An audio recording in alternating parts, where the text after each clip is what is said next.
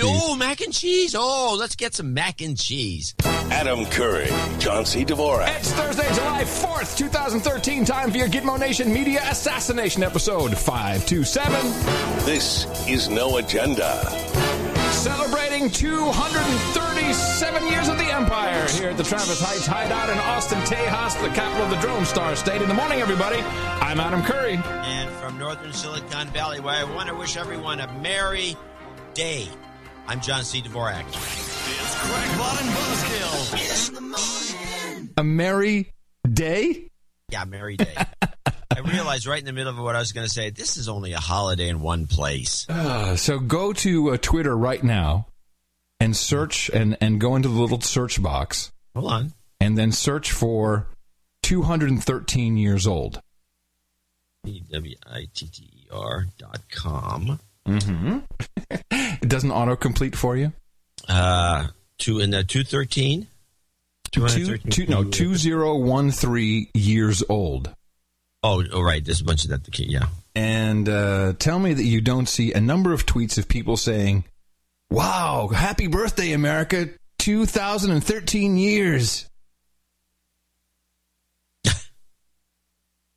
Wow, it's hard to believe America turns 213 years old today. 2013. Yeah, 2013. This is the state of And then somebody comes back with, well, Britain's oldest tree may be up to 5,000 years old. This is the state of the zombie. We are living in World War Z. It's not. It's all a metaphor for the world we're living in. I can't believe that people actually are tweeting these things. So just like the whole thing is a list of hundreds of people. Yeah. Can't believe America's already 2013 years old. How sad is it? Yeah, well, I think it's a joke meme, but no, it did not start off as a joke meme. This really started as people seriously saying this. Join the movement. New Move Free Ultra Idiots. Omega, Hey, what's that? Revolutionary omega-3 formula for 2 times better joint comfort. Healthy joints, Move Free.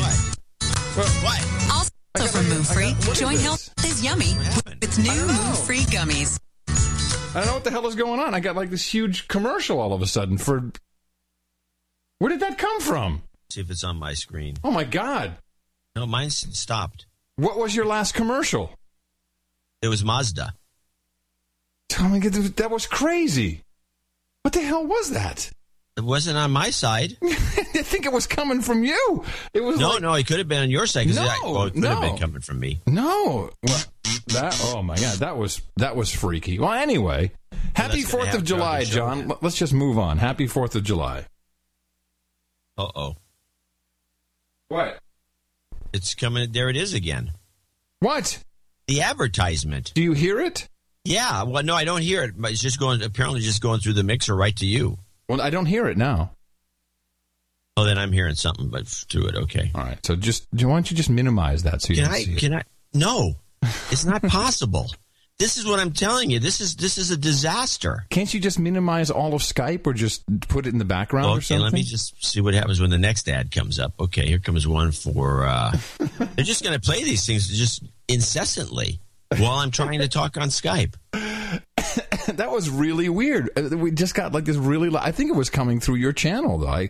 I didn't have any browser windows open. Well, for or anything. people that want to know what I'm talking about is that my Skype is playing ads at me, like within the window of this conversation. Yeah, no, I understand. I understand what you're saying.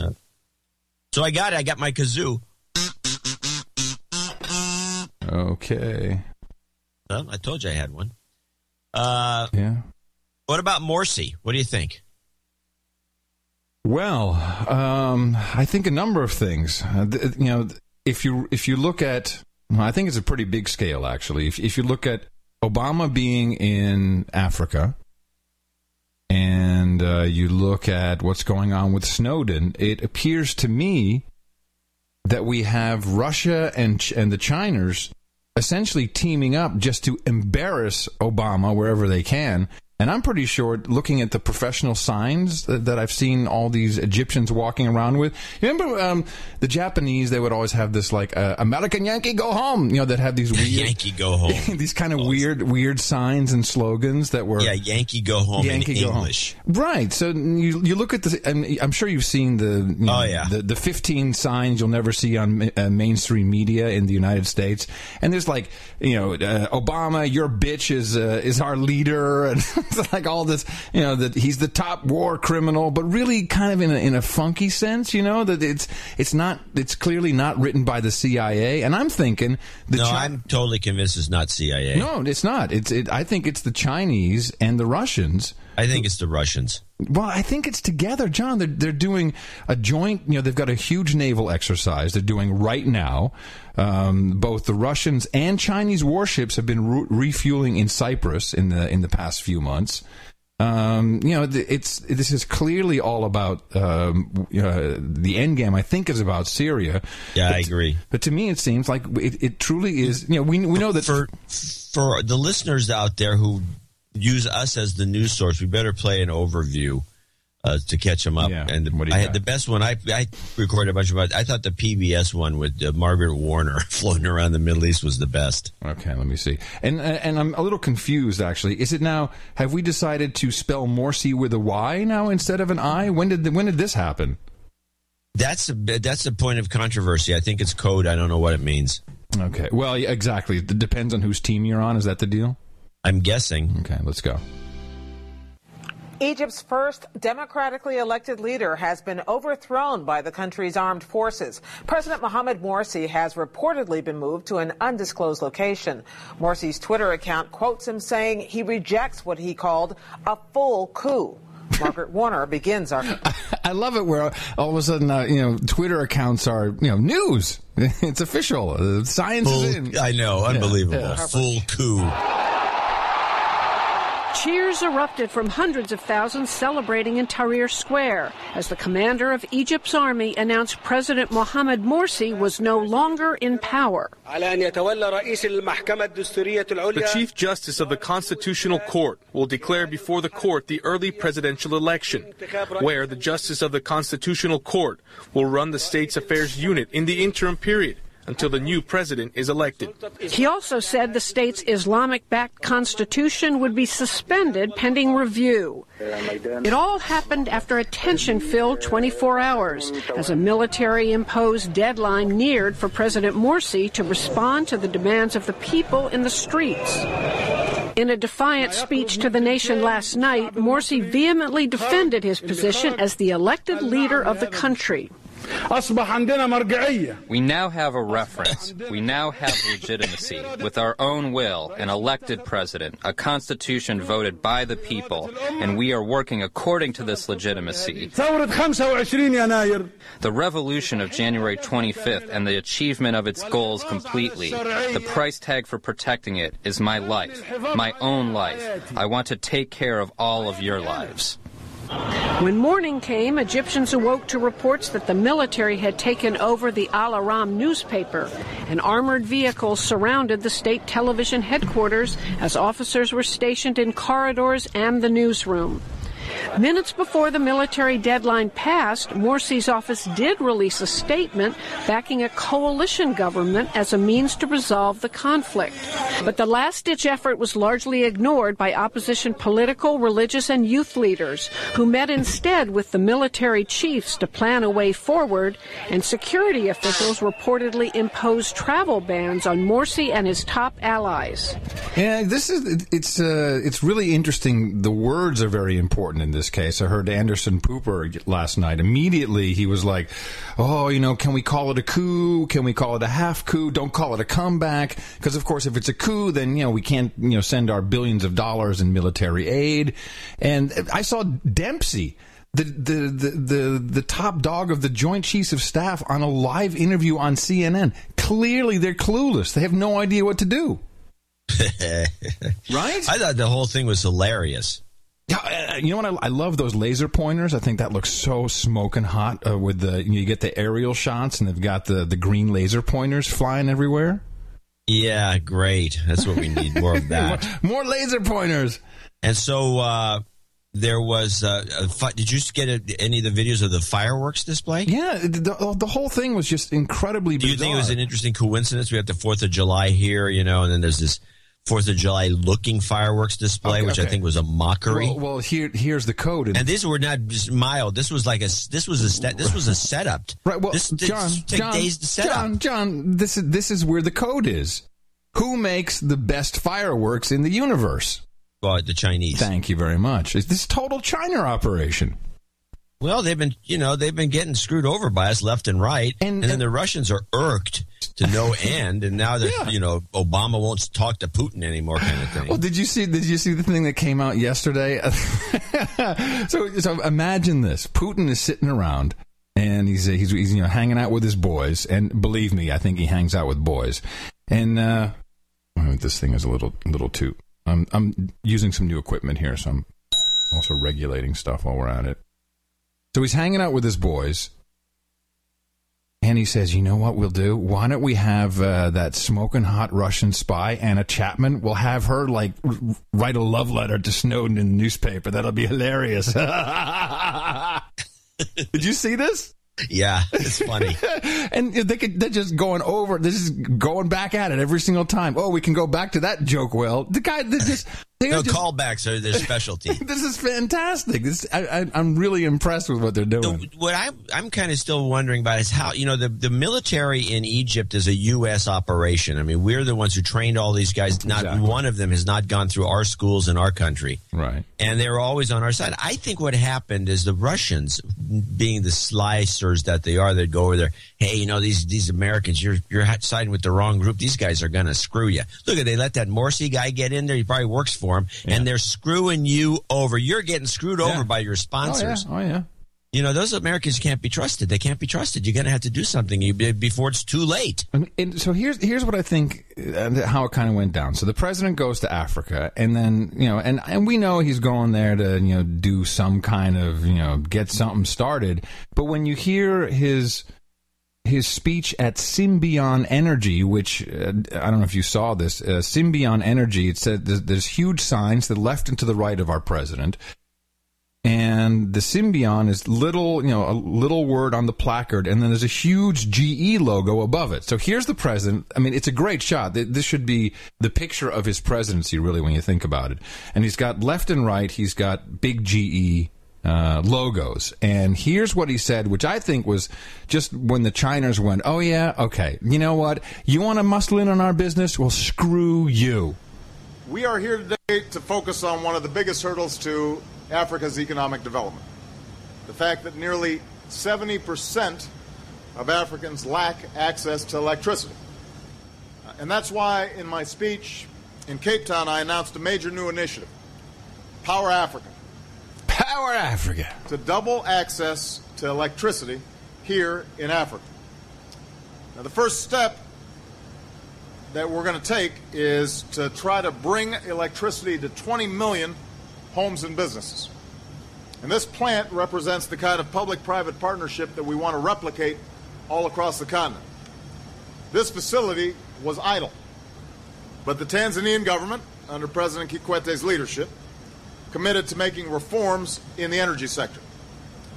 With the support from the Millennium Challenge Grant, General Electric, and Symbion, they got it up and running again. More Tanzanians got electricity. So Power Africa embraces this model. Public and private resources will be matched with projects led by African countries that are taking the lead on reform.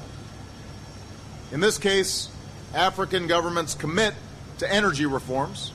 The U.S.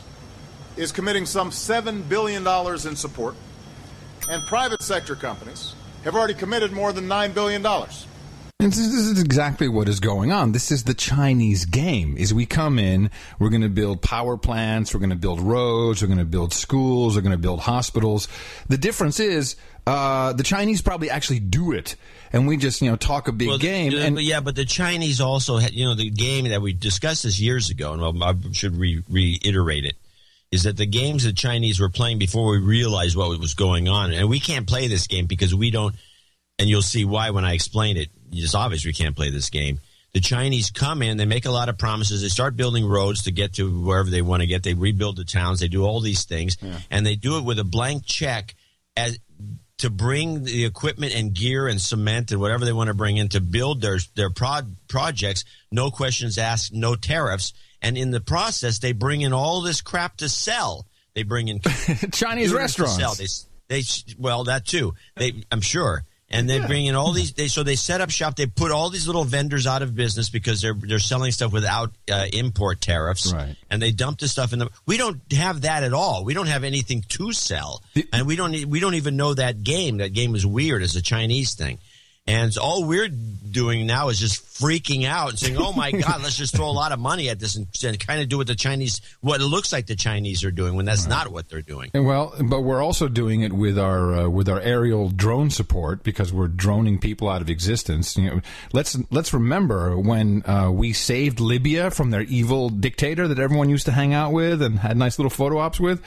When we saved Libya from him, the first people out of Libya were 50,000 Chinese. This is every single place that we go to save people from terrorism because they're plotting to strike America.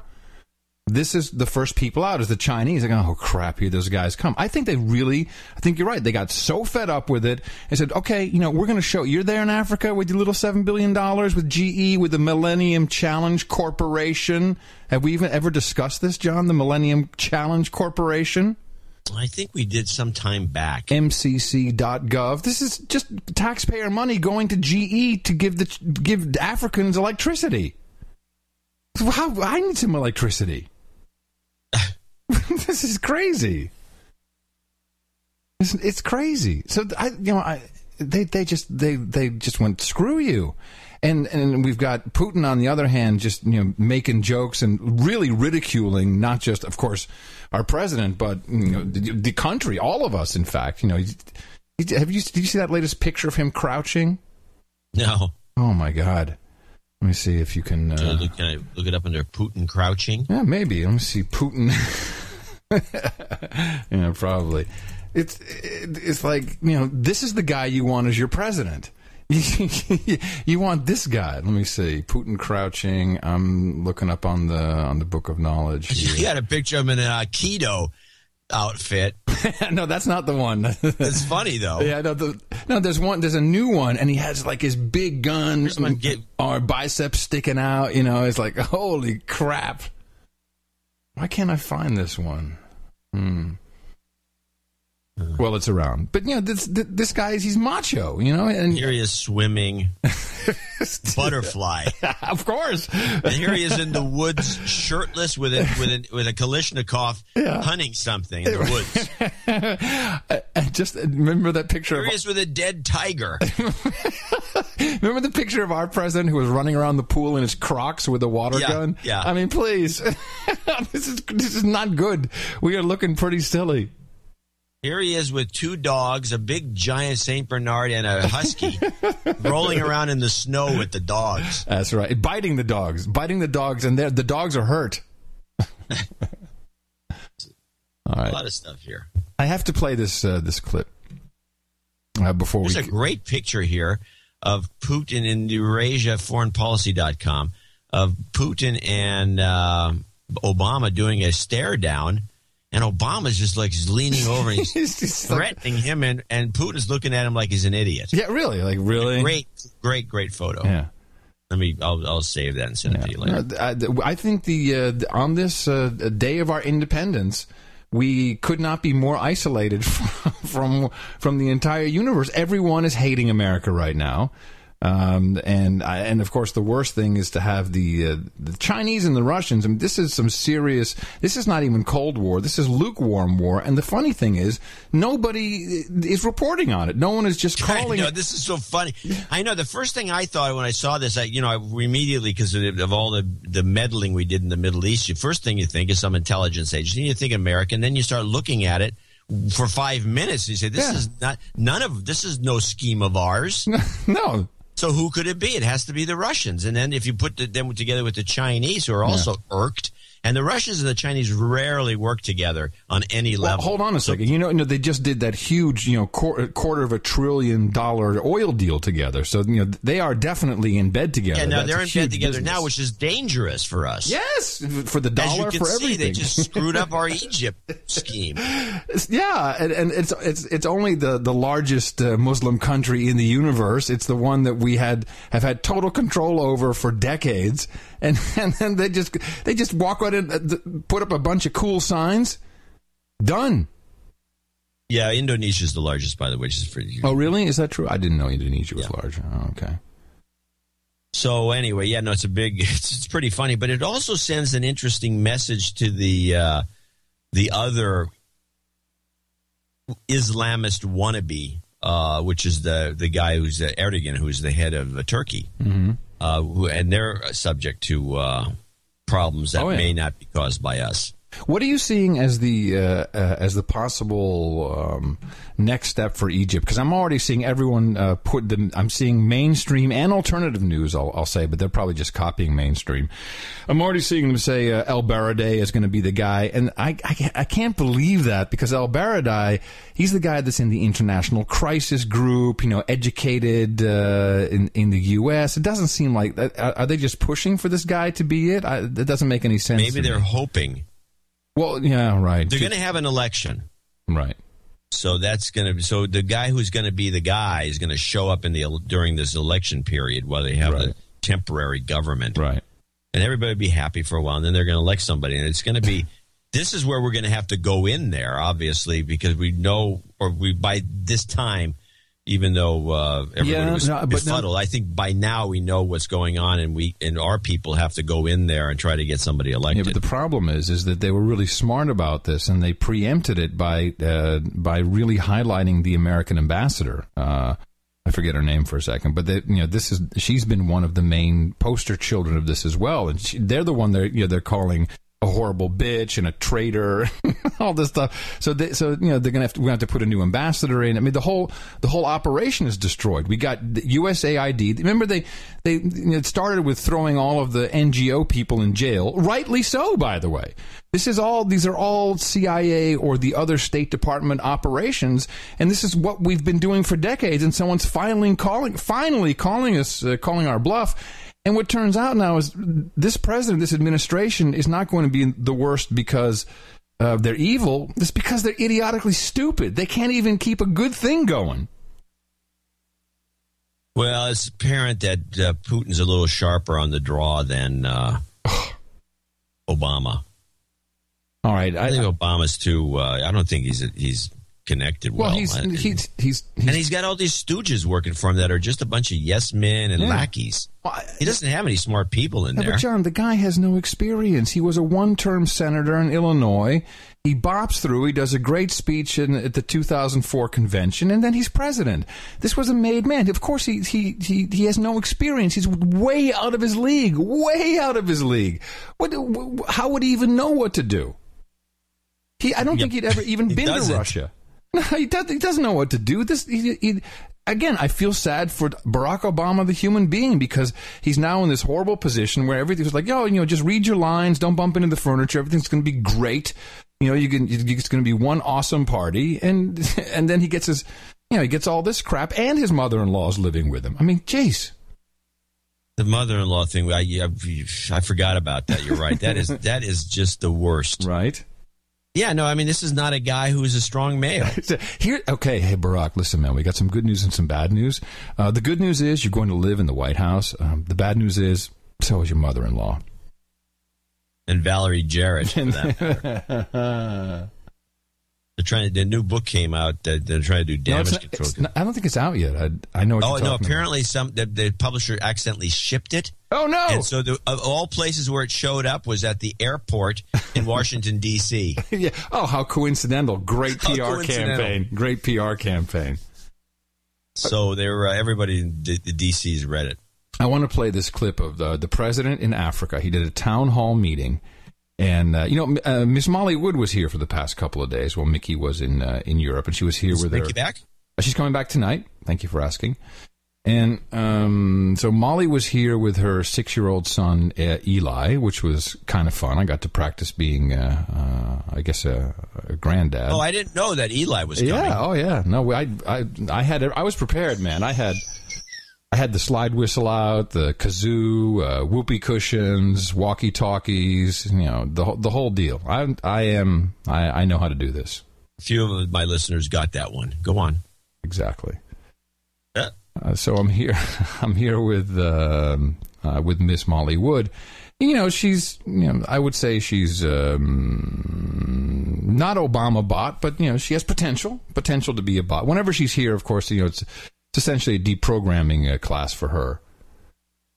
And I played this clip for her of the president at this town hall in I think it might have been Tanzania, and. This is a brain frying moment for anyone, but certainly if you are only just getting hit in the mouth. Africa, we're going to all have to work together to find ways in which collectively we reduce carbon, but we make sure that there's some differentiation so that countries that are very wealthy are expected to do more. And countries that are still developing, obviously they shouldn't be resigned to poverty simply because, the West and Europe and America got there first. So this right here, before we move any further, this is Agenda 21. This is the whole climate change thing. The whole idea is we have to give up, some of our stuff here in the West to give it over to the poor people with no electricity in Africa because, you've seen the pictures. They got flies on their face. They're eating mush. It's horrible. We have to take care of them. Maggots. But here comes the kicker because, yes, the great hope from America is going to bring you electricity. But there is a small catch, Africans, a little one. That wouldn't be fair. But everybody's going to have to do something. Everybody's going to have to make some important choices here. And, I expect that it's going to be your generation that helps lead this because if we don't, it's going to be your generation that suffers the most. Ultimately, if you think about all the youth that everybody's mentioned here in Africa, if everybody's raising living standards to the point where everybody's got a car and everybody's got air conditioning and everybody's got a big house, the planet will boil over. Oh, okay. Hold on. Let me just get this straight. So Africans, you cannot have a car and a big house and air conditioning because I have the same clip, by the way. Oh, right. Because the planet will actually boil over. It's John, we're like lobsters. It's going to boil over. We're all going to die. Is this guy a piece of work or what? They can't let him go off script. I know this is the stupidest thing I've heard for a long time. No, it's we can't let you have cars and houses or electricity or refrigerators. It's going to boil over on you, so don't expect too much. Yeah, it's like you can dream. But you can't really achieve. You can have... you can be sure the Chinese aren't saying these things. This is so dumb. It is like the dumbest thing I've ever heard. Yeah, well... It's astounding. And I'm ashamed. I'm just... On what should be a great day of celebration, I'm just ashamed. I'm just ashamed of what is happening. It's sad. It's so transparent. And the Africans... They're going there like, we've seen their signs too. Get out, drone man. Go away. We don't want you. Take your Djibouti ass and go. We don't want your drones. We don't want your crap. At least the Chinese have nice trinkets. Yeah, that's about right. Yeah, I don't think we're that welcome in Africa. It's not, and we're not doing a very good job of promotion or anything.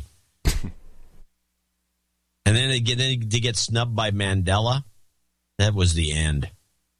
What was the snub? It wasn't Mandela himself. It was his it was the family, but the people surrounding. But if Mandela, although we assume he's dead, if he were alive, he would have probably done the same thing. Yeah. You can't be. The drone thing is getting on everyone's nerve. In fact, there's already been an indictment in Malaysia, I believe, and there's a whole bunch of. Of course, RT, again, Russians is another clue that they're out to, screw with him. Yeah. If you watch the network, RT. There's all this sort of thing. Play the Obama indictment report. Hold on a second. Yep, so here we go. Tomorrow, when Obama lands in South Africa, lawyers have filed for his arrest for genocide. The country that went through apartheid, attack on ethnic groups classed as inferior, charges the Obama administration's now doing the exact same thing. Indiscriminate confinement of Muslims without charge and targeted drone attacks on Muslim civilian populations around the globe. I think it's time that the Obama administration hire the Curry Dvorak Consulting Group because, just give us a channel. Give us MSNBC. I mean, I can even make Rachel Maddow work for the cause. Anything better than what we're doing right now. These RT guys, they're great. Here's what I'm watching this stuff. Here, play another clip. This is the Bush prelude. For the way this report was set up is that Bush is an obvious war criminal. We got all the goods on him. He can't travel anywhere. He wanted to go to Switzerland, by the way, recently. Right. And the Swiss could not assure his safety. No. So what does he get to do? Oh, paint houses in Africa. Oh, okay. Well, it's kind of a vacation. Bush prelude to Obama, which is another RT report by the same character. Civilians were targeted. U.S. soldiers went house to house and took them out and shot them. They shot families crossing the river. Helicopters and snipers shot people. There were unknown numbers, hundreds of people that were killed in Fallujah. God bless America! Yeah! Then the fourth violation of the law is the prison camp that the United States maintains at Guantanamo. Then the fifth example of law breaking by the Bush administration was the illegal spying program, surveillance program, spying on Americans' conversations, and then a data mining program, very much like we've heard about lately from Edward Snowden. And then finally, the refusal to fulfill the law. When Congress would pass a law, frequently George W. Bush would sign the law and then attach what we call a signing statement saying, yes, I'm signing this law, but I am only going to follow the parts of it that I agree with. Right, signing statements. Yeah, we haven't really talked much about signing statements. No.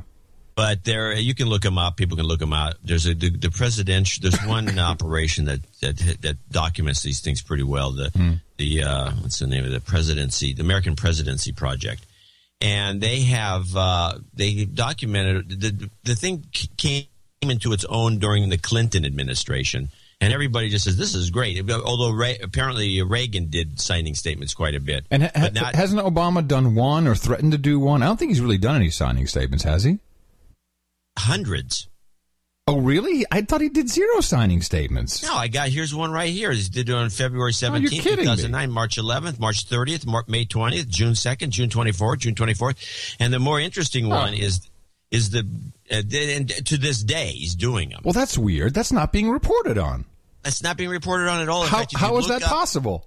It's amazing. I don't know what's going on. If you look up signing statements, you only find very little evidence that anyone's documented the Obama ones. But Obama, the one that got me is I was reading the signing statement on signing the Supplemental Appropriations Act in 2009, and there is he has a little zinger in here at the end.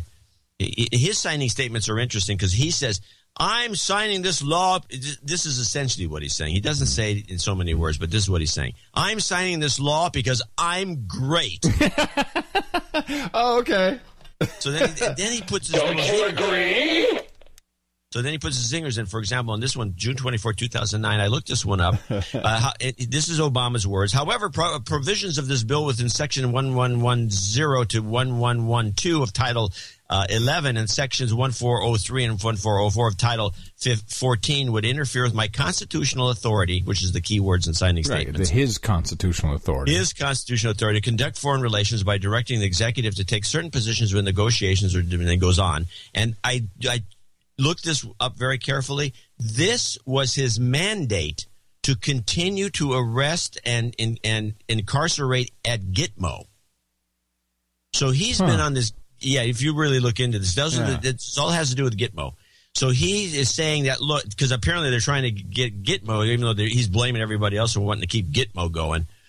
He's in this situation is saying, I want to have these powers to do foreign relations, to be able to grab somebody and throw them in the Gitmo. I don't want to have that taken away from me, and that's what this all says. And this was in June 24th, 2009. This is unbelievable. I'm just looking at the most recent signing statement for the National Defense Authorization Act for 2013. It's like 4 pages. I had no idea this. Wasn't this one of the things he said he wouldn't do? That he wouldn't do signing statements, or am I confusing that with line item vetoes? I didn't. This is never published. I never hear about this. Yeah, and they're all bad. Yeah, well, essentially, like this woman said in the Bush cases, the signing statement says, "Here's the law. I'm going to sign it, but I'm not going to enforce it the way it's written. I'm going to do my own thing." Yeah, not only that, but also but I'm kind of above it. This is not the way it should be. Everyone's stupid. That's what I'm reading here, just in reading one page or one paragraph of this stuff. He's gotten very verbose. This is actually now on your radar, which means it's a similar. I'm giving it to you because this is executive orders. This is the kind of stuff I love. On a higher end. This is the executive order behind the executive order. I can't believe that I haven't seen all of this. Yeah, it's because apparently you were under the false impression that he wasn't going to pull this crap. I thought that was one of his promises. Maybe I'm confusing it with line item vetoes. He had so many promises. How can you keep track of these things? I just don't want to take off my shoes. So anyway, RT gave us a little tip there, which I appreciate. So they go on and they start ragging on Obama about, because first they outline Bush being the horrible person that he is, and then the next thing to do, this is a form of propaganda, of course, and the Russians are really good at it, is to first you create this horrible person, George Bush, who can't leave the country, and probably doesn't care to, by the way, can't leave the country, and then you associate him with Obama, so anyone who is a Bush hater, because where's the impeach Obama bumper stickers that were all over the place with impeach Bush? Right. So play RT rags on Obama, just a straight up one. Okay, yeah, here we go. What people don't realize is that there's been a war for 4 years. They fought a war down through Sudan and Ethiopia and into Somalia. Who's this? Is this Clooney? No, it's not Clooney. This is sounds like Clooney, doesn't it? Yeah. And then they tell us in the news that there's been a terrible drought and 250,000 people have died. When in fact, what had happened is that all the food supply and all the water supply was basically wiped out, and so they're left to die in the desert because now they're going and developing the oil fields in this new country created South Sudan. And then when it comes to war crimes using weapons of mass destruction. I mean, the depleted uranium-lined Hellfire missiles, and this is a fact, they're fired from Predator and Reaper drones. They deliver at least 10 kilograms of depleted uranium, which permanently contaminates the target areas. So when you go back in there, you're guaranteed, if you spend too much time, to get some form of horrific cancer that will kill you between 10 and 15 years. That's how poisonous this stuff is. And we've got a lot of our soldiers around this stuff that are dying, but they don't talk a lot about it. It's like our generation's Agent Orange. I call him Obama the Odious. Then you've also got the secret kill list by Obama. You've got the legal wars in Libya and elsewhere. You've got he started the covert war in Yemen and basically deposed another leader in that country. And you know what they've done so well with this RT outfit is they've taken this. What's the girl's name from Oakland, or is she from New Jersey, or where's she from? She's from Oakland. Abby, yeah. So they take her, and by the way, she is. I'm sorry to say, she's a moron. I mean, I've seen her speak on camera and off camera, and she has a hard time, by the way, walking and talking at the same time. You literally can see that. I'll bring this if I can find it. I'll bring it for Sunday. I still think I have it, where she says some of the dumbest stuff I have ever heard. She's on somebody's podcast. Yes, yeah, I think we had that clip, but we didn't play it or something. I think you told me about it. Didn't play it. But it's unbelievable. So she's sexy in a I mean, it's not my type at all. But I can see where guys like, oh yeah, and she's talking kind of little sexy and a sultry kind of a sultry. Yeah, and she's like a little bit of Alex Jonesy without the seed sale. Kind of all. It's just it kind of floats in between, and they got all these interesting characters who they bring in on Skype, and so there's enough there to make it look kind of like an alternative news when really it's just pure propaganda. Yeah, it's amazing. That's just really all that is. Sorry. No, that's it. No. It truly is amazing. It truly is. And then I look at what we're doing, and I was like, how pathetic. I mean, we really have absolutely no game. Ed Schultz. Wow, hold on. Let me buzz ourselves off for that. Yeah, that's how pathetic it is. Or Toure. Oh. we got us some Toure and Don Lemon. I mean, come on, people. How are we ever going to win this war against our own people? Hire us, please. Ragging on Obama #2, and then we'll be done with this craziness. Hold on a second. Let me just grab it here.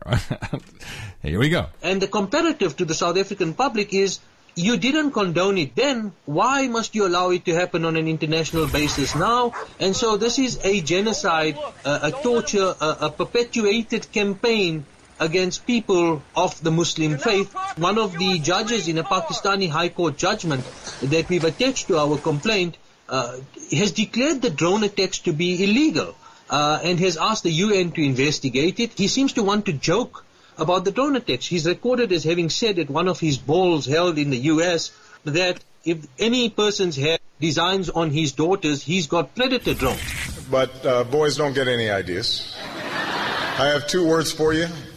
Predator drones. You will never see it coming.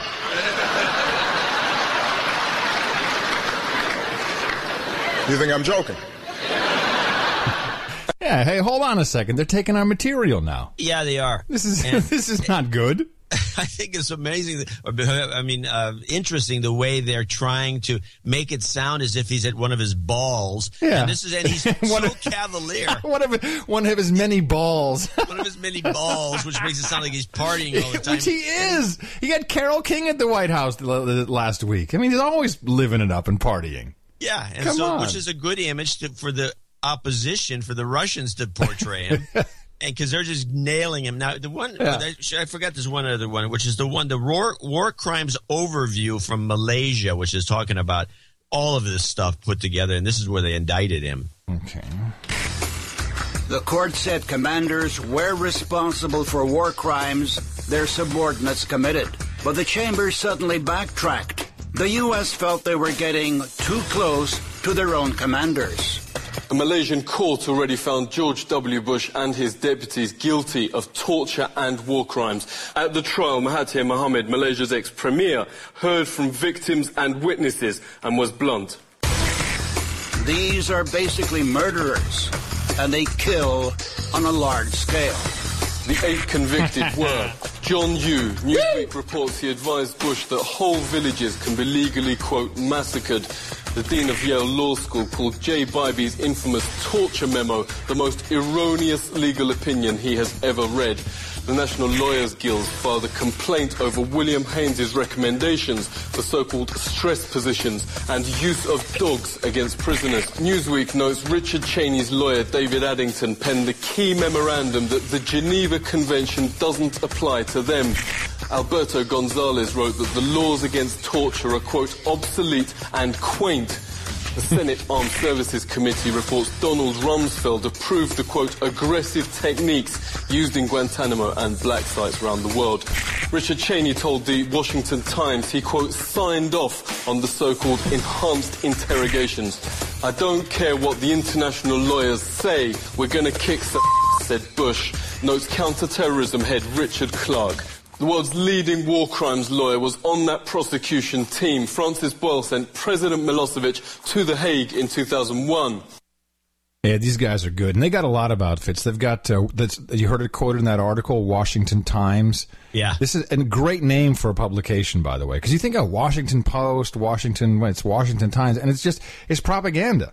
It's a total propaganda outfit. They're definitely putting the pressure on these guys. By the way, the clip before that, I thought they're going to try to do this. This guy threw it in. I don't know. You may have missed it. You probably heard it subliminally, which is he threw in this.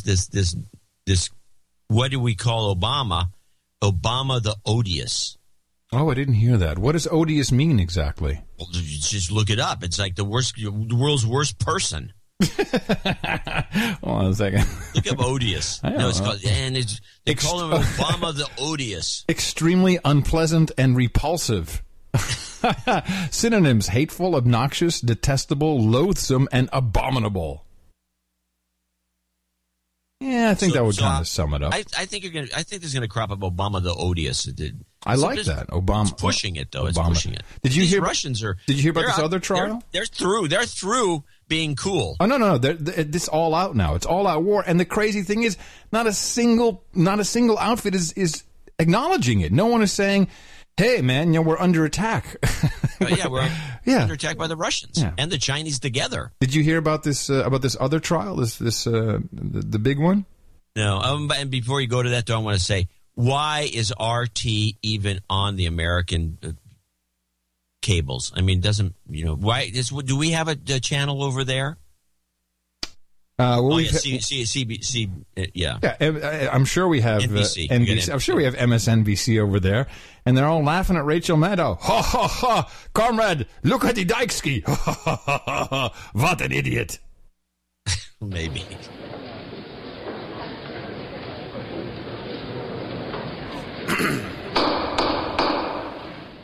The court hereby finds the defendants Adam Curry and John C. Dvorak guilty of telling slaves the truth and are sentenced to 72 hours of Pierce Morgan. Court is now adjourned. Do we have the best people in the universe producing our show or what? That's a good one. So, by the way, it was funny. I just had a Pavlovian reaction because at the beginning it starts with right, and you went... And every time I hear that, I'm waiting to hear bullshit. Bullshit. Interesting. Yeah. Interesting. In the morning to you, John C. Dvorak. Well, in the morning to you, Adam Curry. In the morning to all the ships at sea, boots on the ground, feet in the air, subs in the water, and all the dames and knights out there. And to our artists who are always working hard. We had an unbelievable amount of art for the previous episode. You can find it all at noagenerator.com.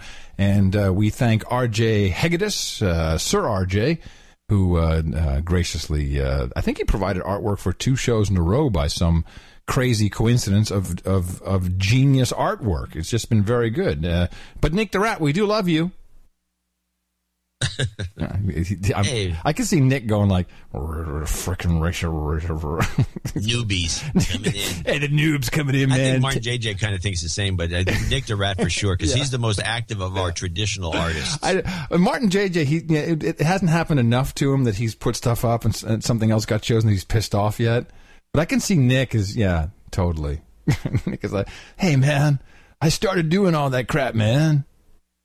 You know, that we had so much art sent in that I think that what happened was somebody in some artist forum said, hey, these guys are publishing. You can use it as a cheap as a way to promote yourself.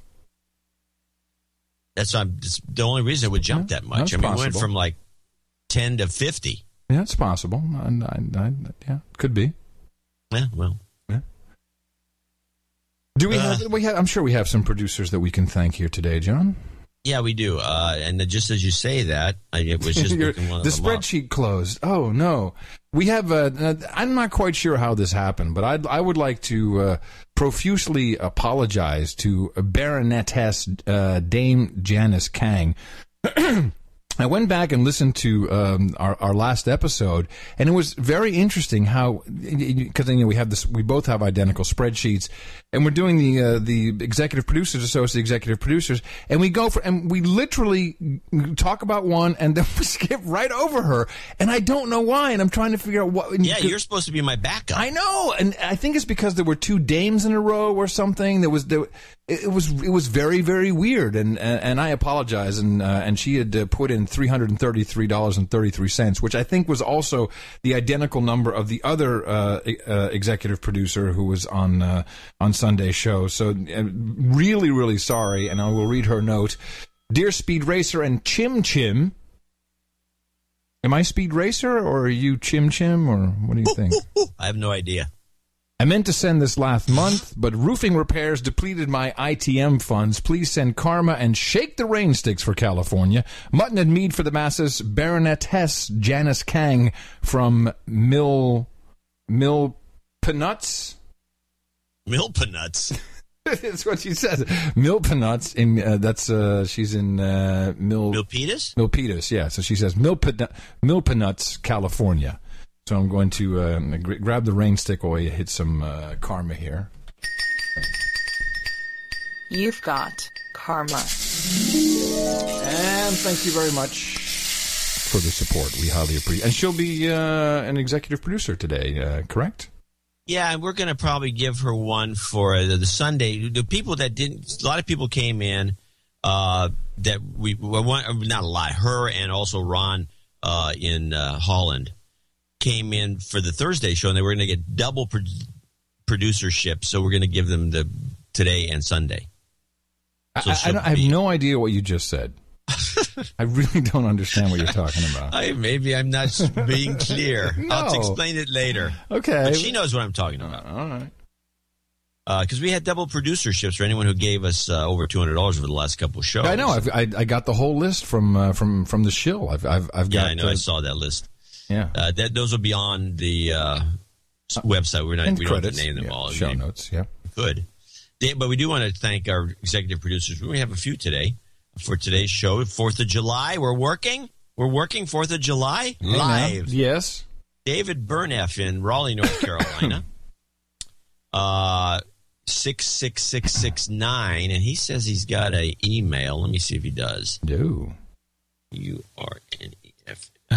We're so well prepared on this show, aren't we? We do everything. We do things in real time, so this sort of thing happens. Why do we do things in real time? It's because we're not. Why are we doing it? That's what we do. That's what the show is. It's real time. We're doing the show on the fly. The show is not rehearsed. It's not. We compete with the clips and all the rest, and so this is part of it. And we just get the things in late at night. By the way, everyone who got in after midnight, you'll be called out on Sunday. And then we have these situations like this. I didn't know that he said that, and when I go look at my email, there's no note. Oh, come on. I must have a note. Burnef, Burneff. No, I got that via PayPal thing, but there's no attached note. So that didn't work out. Back to the spreadsheet. Where are you? Anyway, we'll thank. If he has no, we'll read it some other time because it was a good amount of money. Probably knighthood coming. Big Ass Blonde in San Antonio, Texas, 527. Happy 4th. I figured you deserve some overtime pay for working on the holiday. Oh, man. I can't wait to see her again. And she's also the sole 527 club member on today's best podcast in the universe. Indeed she is. And I can't wait to see her. She's in San Antonio, I think, but she'll be coming back to Austin, I'm sure, in the neighborhood. And it's nice because, she is a big-ass blonde. It's not really all that big, actually. It's kind of nice. Well, depends on your perspective. I've never seen her butt. I have. Miss Mickey has seen it, too, and we agree. Oh, we need a third person for the butt panel. Yes, we need you to confirm the butt panel. Yes, anytime you can drop by and check out her butt, that would be fine. Ron, okay. Shuyen. Tell me how to pronounce see. I don't have him on my list. What are you talking about? It's number 4 on the spreadsheet. Number 4 on my spreadsheet is Big Ass Blonde. Number 4 on your spot. We just did David Burnett, and then Big Ass Blonde would be the second person on the list. I'm telling you. Okay, so who's number 1 then? It says name. Baronetess. Yeah, number 1 is name. Number 2, if you're looking at cell numbers, Baronetess Janice Kang. Number 3, David Burnett. Number 4, Big Ass Blonde. Then I have Dame Francine Hardaway. Well, you must have not loaded the last spreadsheet. Well, you can pronounce it for me. SCHUTJENS. You should get the newer spreadsheet because it's got a bunch of checks in it. Was there a new one? It says spreadsheet with checks. Oh, okay. Well, that came in at 11:03. I'm not looking at my email by that time. I'm playing the fat bitch. I'm rolling the show. Hey, we don't need excuses. I just want the pronunciation. Spell it again for me. SCHUTJENS. SCHUIT or you? No. SCHU. T. JENS. Schutjens. What? Schutjens. Holy mackerel! That's impossible. Schutjens, you can say it. Schwitzjens. Schutjens. Can't be done.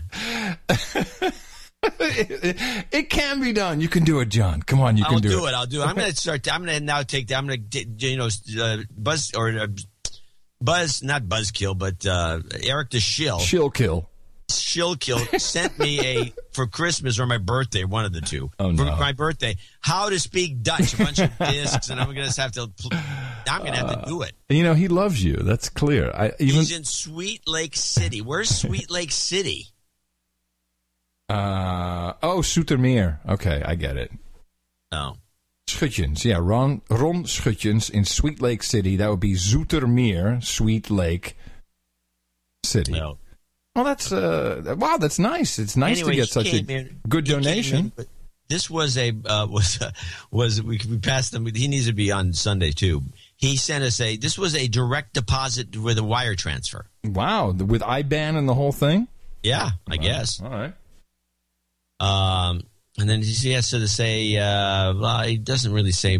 New listener, 4 to 5 months, and urge to donate was finally too much after I read in the last newsletter about the double producership, which you'll get on Sunday, and show on my birthday. Oh. I can't think of a better present than listening to a live NA show on the 4th of July. So put him on the birthday list. Okay. And maybe you should do the birthday list since you're so good at pronouncing his name. Very funny. The most peculiar thing happened to me about a month ago where I got the phishing and malware warning using Chrome while checking my Gmail. Is this a mistake, or is Google becoming more transparent to people about their own spying program? I wonder. Screenshot will be sent later.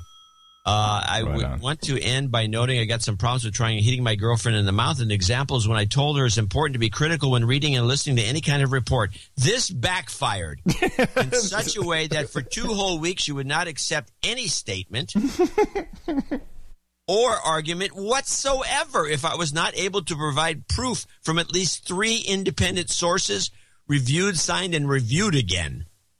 I think it's time for a new girlfriend. Yeah, I think so, too. But he needs some job karma, and then he'll be good to go. Yeah, absolutely. Thank you very much for your support. You've got karma. And he was doing it with 3, 4, 5, 6, 7. They can see more 3, 4, 5, 6, 7s. Dame Francine Hardaway's here at 333.69. She's been doing Google Glass. I've seen her on the Google Plus. It's pretty funny. Oh, I didn't see that. She's doing selfies in the mirror. Selfies. I forgot that's what it was called. Selfies, yeah. When did that become a thing? I don't know. When did it become? Hello. That's right. You're not on Facebook. That's all that Facebook is. Should be face selfie book. That's all that it is. Selfie. That's all. And everyone's going to get one big fat arm from holding the camera out and shooting pictures of themselves. I mean, it's even been a whole thing in the Zimmerman trial where the lawyer, the prosecutor, was it the defendant or whoever, did a selfie with his daughters and eating an ice cream, going like, "Yeah, we nailed it today." And it's crazy. The whole universe has become their own reality show of insanity. Yeah, that's pretty pathetic. True. All right, onward. Francis and Nancy McClure are giving us 333.33. And let me see if I find that. They have a note here. They're from Texas, I think, right? Yep, Granbury. Or Granbury. Granbury. This is for the 4th of July show. Hope the check makes it in time. I don't trust PayPal. They are never wrong, so I'm sending by mail. I would like to donate this in the name of my son, James McClure, who lives in Austin. Yay. We met Adam on the Hot Pockets tour and are happy to call him a fellow Texan now. Right on. Yeah. So anyway, thanks to them. Sir Random Hillbilly in Wilkins, West Virginia. That's where you used to be from. 333.33. Yeah, not exactly Wilkins, but yeah. Sir Random Hillbilly. I don't know if I can just move the stuff here and close this. So Random Hillbilly warning others that the Portland to West Virginia migration is beginning. Oh, in other words, they're getting hipsters in West Virginia. No. Oh, yeah. That's tough. It's going to be tough. You guys can endure it, though. You just let them, just make sure there's a good supply of Pabst Blue Ribbon. Stephen Fettig, 333, in Darien, Wisconsin. Please give a shout-out to Ramsey and the No Agenda CD Project. Remember, that's also available as a podcast. Check out noagendacd.com. Keep hitting him in the mouth. Yeah, I also wanted to mention that because I got a note from Ramsey, they have a special pipeline CD episode, and it is also available at noagendacd.com. This is, if you want to hit someone in the mouth, this is the place to go, because they've got all kinds of 1, 2, 2.5 minute clips of real nuggets that we've done, and some longer episodes, but really it's just specific little pieces of, it's our version of a giblet, really. And it's good, and it's a good place to go if you want to just send someone a link to something no agenda related, and to get them into the show. Francis Lambert in Zabak, Croatia, or Zabik. Hey, welcome to the European Union. Good luck. 24343. I'm a French Canadian, married to a Bosnian, living in Croatia and working in Germany. Wow, and you're still alive? I'm a change consultant and speak 5 languages. I've been listening since show 500 and thought it appropriate to give you some well-deserved value back. Looking forward to the next 43 episodes. What do you think? So that's you got 2. He's been in 43 episodes, so it's 43. Right. Get it? What is a change consultant? What do you think that is? Well, that's what we're going to find out, because we're asking him now to explain himself in an email, and then we'll go from there, because he sounds like a valuable asset to the show. It sounds like kind of an economic hitman type guy, 5 languages. He's from Croatia. French Canadian. Yeah, working in Germany. This is one of our dudes. Married to a Bosnian. Mm-hmm. Yeah. Mm-hmm. Spy. Spy. What, for Canada? No, I think he's married to a spy. Oh, that could be. Yeah. Bosnian, yeah, maybe. Jerry Zach in Electra, Texas. I love the name of that town, by the way. There's 2 towns in Texas I like. One is Electra, and the other one I think is called Atomic. You don't like LaGrange? No. 23369. I mean, I like the town, but I'm talking about the name of the town. Right, LaGrange is not interesting. Okay. Atomic is 23369.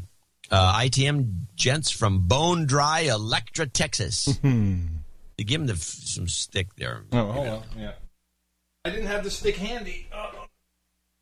It has been so nice. It's been 92 degrees every single day. It's just been beautiful here. I'm telling you, this global cooling is fantastic.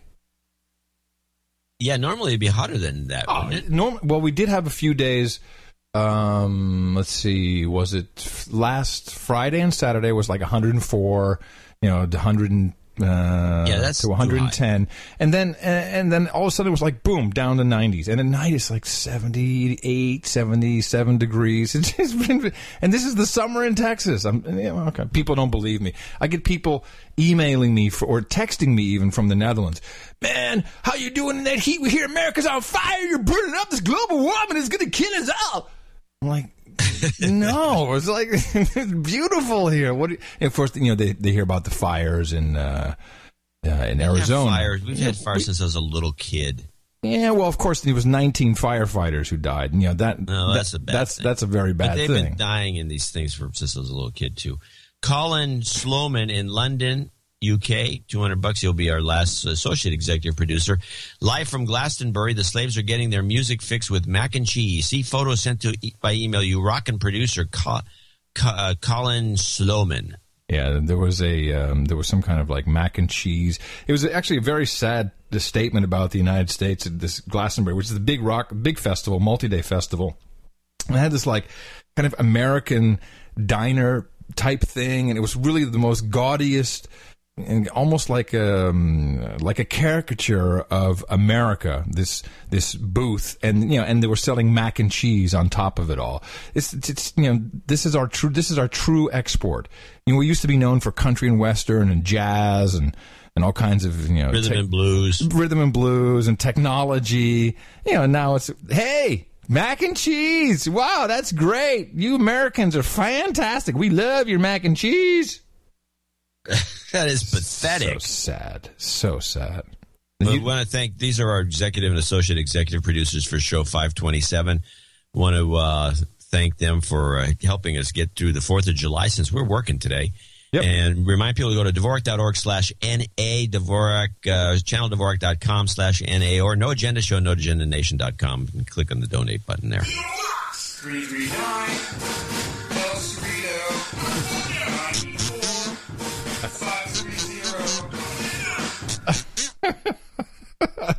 It's better. I think the previous one was out of phase. This one's a little better. I've got the 339 El Cerrito, but I can't quite remember the zip code yet. 945. 945. 30. Is that it? I don't know. Do you even know what it is? 94530. 94530. Okay. And of course, there's always Dvorak.org/NA. And just a quick PR mention outside of NoAgendaCD.com. There's a link in the show notes to the Team No Agenda Racing.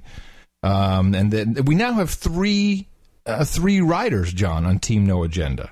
We have three. We have three riders. They're still motorcycles. We haven't moved up to NASCAR yet. We're not at Formula One yet, but this is a serious. And so the video is 3 onboard cameras of the No Agenda Racing team, and I think we have a pretty good shot of. We need to get one of these NASCAR trucks to just put the No Agenda sticker on there. We also have. I think we're going to be represented at the Tour de France this summer with some No Agenda riders. We're expanding. We're expanding our empire. We got to get some. Good. Yeah, so link in the show notes for that, and of course for everything else. And thank you so much to our executive producers and associate executive producers, and of course we'll have them listed along with the double credits for everyone from the previous 2 episodes. And on Sunday, what are you doing? Nothing. I had a 6-year-old here who makes less noise than you do when I'm talking. Go on. So we'll have everything listed in the show notes, and these are real credits. You can use them for a number of things, such as getting jobs. Value. It's a very valuable possession, and we'll vouch for you if necessary. Yeah, no, it's a real deal. Yeah, it's no joke. People are like, what am I going to do? I see all the time people with this at the bottom of their email signature. Executive producer. Yeah. No agenda show, and you don't even have to put the episode there. I wouldn't do that, by the way. I just say or associate executive producer. Yeah, just put it right in there. Good to go. Yeah, and put it on your LinkedIn. It's been proven. That's a little bit, and leave out the details, which is very Hollywood-like. Yeah. Yeah, but you put them in your LinkedIn profile. This is facts. It has been known to attract people to your profile. Be like, oh, that's interesting. He was an executive. Starlets. Yes, starlets and coke dealers will show up at your door. It's fantastic. You can always go out and propagate our formula. Our formula is this. We go out, we hit people in the mouth.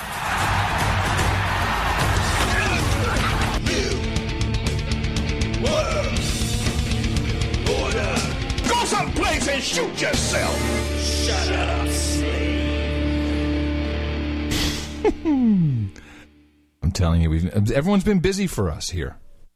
I'm working very, very hard on making sure we have everything we need to produce the best podcast in the universe. And, of course, we will be thanking more people later on during our thank you segment. So where are we right now? Oh, yes. We were talking about, we had that piece from RT about the drones. And I'm not quite sure. Maybe if we listen to this together, maybe you can tell me why this is happening. NBC aired an interview with a drone operator. Did you, by any chance, happen to see this? No, I think I saw a teaser for it, but I never did. I don't understand why they would allow this guy, unless they're working for the Russians, to embarrass this administration. I think we should listen to it together because it was shocking to hear what this guy had to say. I operated the camera, so like the camera, zoom in, zoom out, make sure that everyone can see a good picture, make sure it's in focus. Guide the laser, shoot the spot tracker. How clear are the resolution? How clear are these images? It's pretty clear, depending on like atmospherics and how what your elevation is at. It can be pretty clear. We're just sitting there, and we're like, okay, these guys are obviously bad guys. The guy in the back hears the sonic boom when it reaches him, and he runs forward. We were actually told to get the 2 guys in front, worry about the guy in the back. There's a clue for us right there. When you hear the sonic boom, it's too late. That means the Hellfire has been shot. Did you know this, that these things create a sonic boom? These Hellfire they're going in faster than the speed of sound. They would make a pop. Wow. Later, follow him to wherever he goes. Guy in the back runs forward between the two, and we strike all three of them. And the guy that was running forward, when the smoke clears, there's a crater there. He's missing his right leg, and I watched this guy bleed out. And it's clear enough that I watch him. He's grabbing his leg, and he's rolling. Like, I can almost see the agony on this guy's face. And eventually, this guy becomes the same color as the ground that he bled upon. And so he what is this? This is what I was saying. I was blown away by this. This is NBC. They put this on the air. It's disgusting. NBC News. Oh, it gets better. You ready? Go. You watch him die. Yeah. Yeah. It was. And I will say, I know drone operators who've been involved in the business who have left the business because this has to be one of the worst jobs in the world. You know, and they're civilians. They're not even in the armed forces. They're civilians operating this. How people say which that makes them liable. Yeah, well, we've talked about that before. Yeah, there's that. Drone strikes are like mortar attacks, artillery. Well, artillery doesn't see this. Artillery doesn't see the result of their actions. It's really more intimate for us because we see everything. We see the before action and then after. And so I watched this guy, I watched him bleed out. I watched the result of, I guess, collectively it was our action, but ultimately I'm the responsible one who guided the missile in. So when did you start feeling bad about this program, and why? Why did it start to eat away at your... Because I lost that respect for life. So you'd become an assassin? I'd become heartless. I'd become... And it like... You felt like you were a hitman now? Not necessarily. I just felt like a sociopath, actually, if you want to say that. I wanted to kill these people.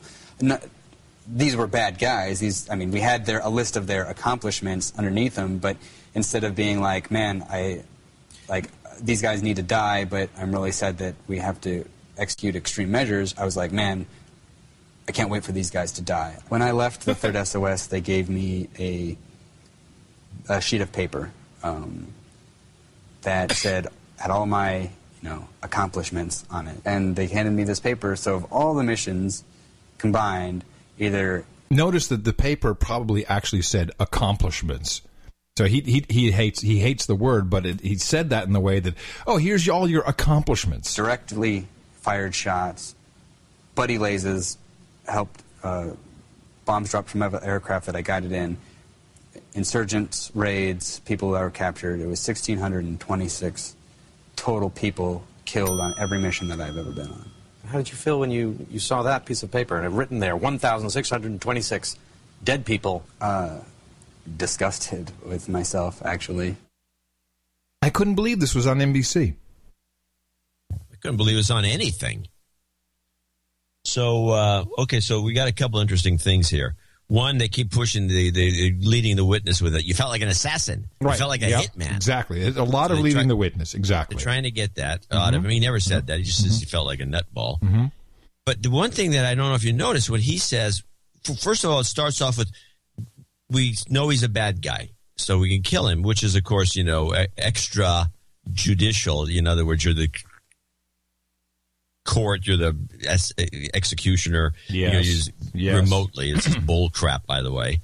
You don't know anything about these people. You can't. It's impossible. But then he mentioned the one thing he says, and he used the word accomplishments again, but this is the first time he uses it. He says, when he was shooting, he says he knew because their accomplishments were underneath them. Remember that line? Yeah. That means on his heads-up display, what he's saying, as far as I can tell, there's nothing...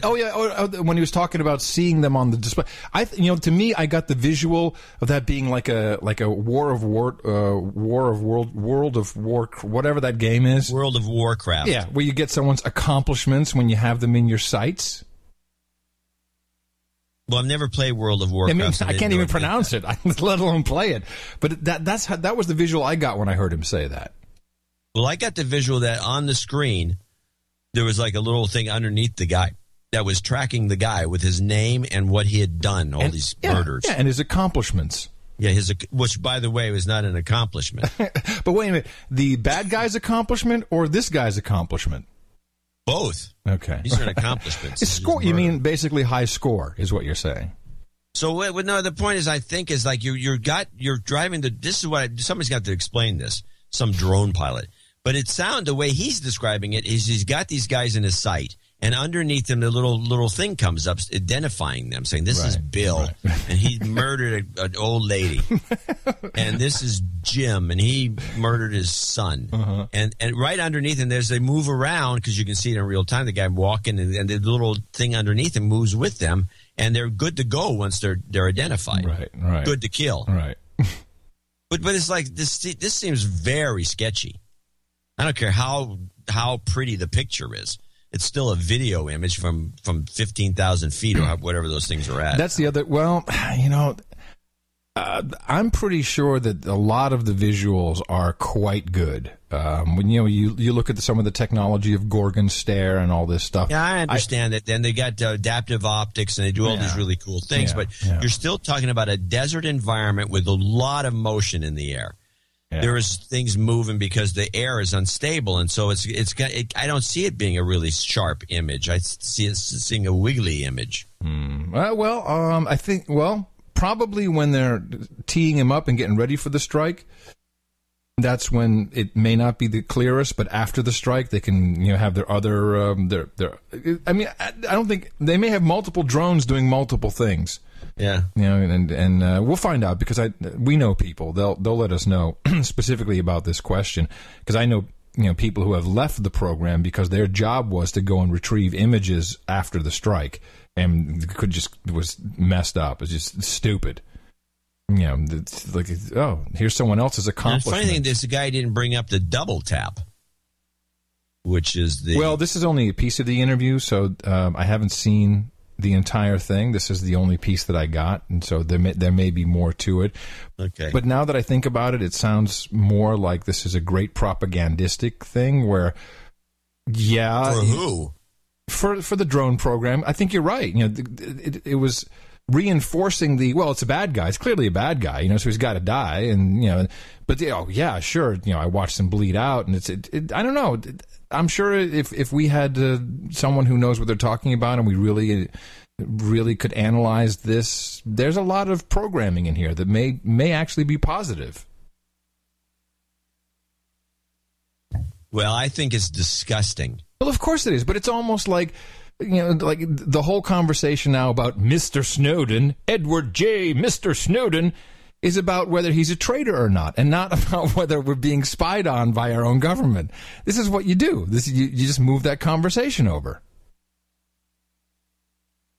Yeah, well, that's what we do well, but it's not helping us when it comes to this.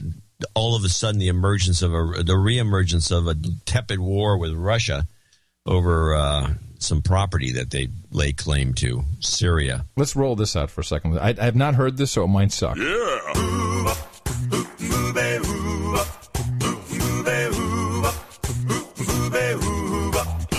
Well, he sneaks around the world, dodging drones sent by Obama. He was an NSA contractor, but he snitched on all their plans. And if you go online and tune into No Agenda, you'll find out where in the world is Edward Joseph Snowden. Yeah. That wasn't too bad. No. Too long. Yeah. Well, it's a setup. It's a setup for the segment. You're going to talk about Snowden for a minute? I would like to because there's a couple of really strange things happening. All right. I'm in. Okay. First of all, there is the WikiLeaks statement that he released that immediately anyone who actually took the time to read it instead of just reading a blog that points to another blog that says, hey, he posted something. The way it was written was very weird, and they have since changed that. Oh, they changed it? Yeah, because the language said the United States have, whereas any American says the United States has. And this is a linguistic mistake that a lot of people picked up on immediately. And of course, you're thinking this was written by someone not from the United States. Oh, no, most definitely not from the United States. And like maybe Julian Assange? Well, here is his Mr. Snowden's puppet master Because, of course, we don't even... This guy could be... he could be one of those things, one of those animatrons that they do, what is that outfit that always makes those cool, like, animated videos whenever something happens? Those guys in Japan? Yeah, those guys. I mean, we have no idea if Snowden is for real at this point. We really don't. I like the picture of him sitting at the cafe or wherever it was reading Die Zeit. Did you see that one? No. Where's his girlfriend, by the way? I mean, we've got his dad, his phony dad. Yeah, but why isn't she being followed? Why doesn't somebody chat her up on CNBC? Yeah, exactly. We got the camel toe pictures of her. You've got her on the stripper pole. Can we not have her on television, please? There were a lot of people who felt like the syntax and the voice of that statement did not sound even like a native English speaker. And I'm just curious, when you read that statement, what your reaction was to it. Of course, I'm being speculative here because I don't actually know who wrote it or who influenced it. It seemed to me like the core ideas were very much consistent with how Edward Snowden thinks, but that it was sort of flavored with some person who isn't Edward Snowden. Cover up much, Glenn?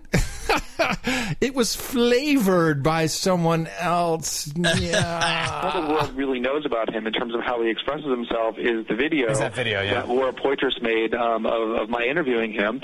And he's very mild-mannered, very soft-spoken, even though his ideas are very emphatic. So the idea that he won't accept asylum in Russia if he's not allowed to continue to leak, the idea that he thinks that the U.S. is being extremely unjust in its treatment of him and in pressuring other countries, those are all consistent with his philosophy, but I agree there was sort of a virulent tone to it that didn't strike me as his own. Then again, he's in a pretty stressful situation given that he seems to be in suspended animation in an airport. Suspended animation. There's another clue. Let's ask here's a question for you. Do you really think he's at that airport? No. The guy, no. He never. Of course not. Why would he be there? He was never even in Hong Kong. We don't even know if he was there.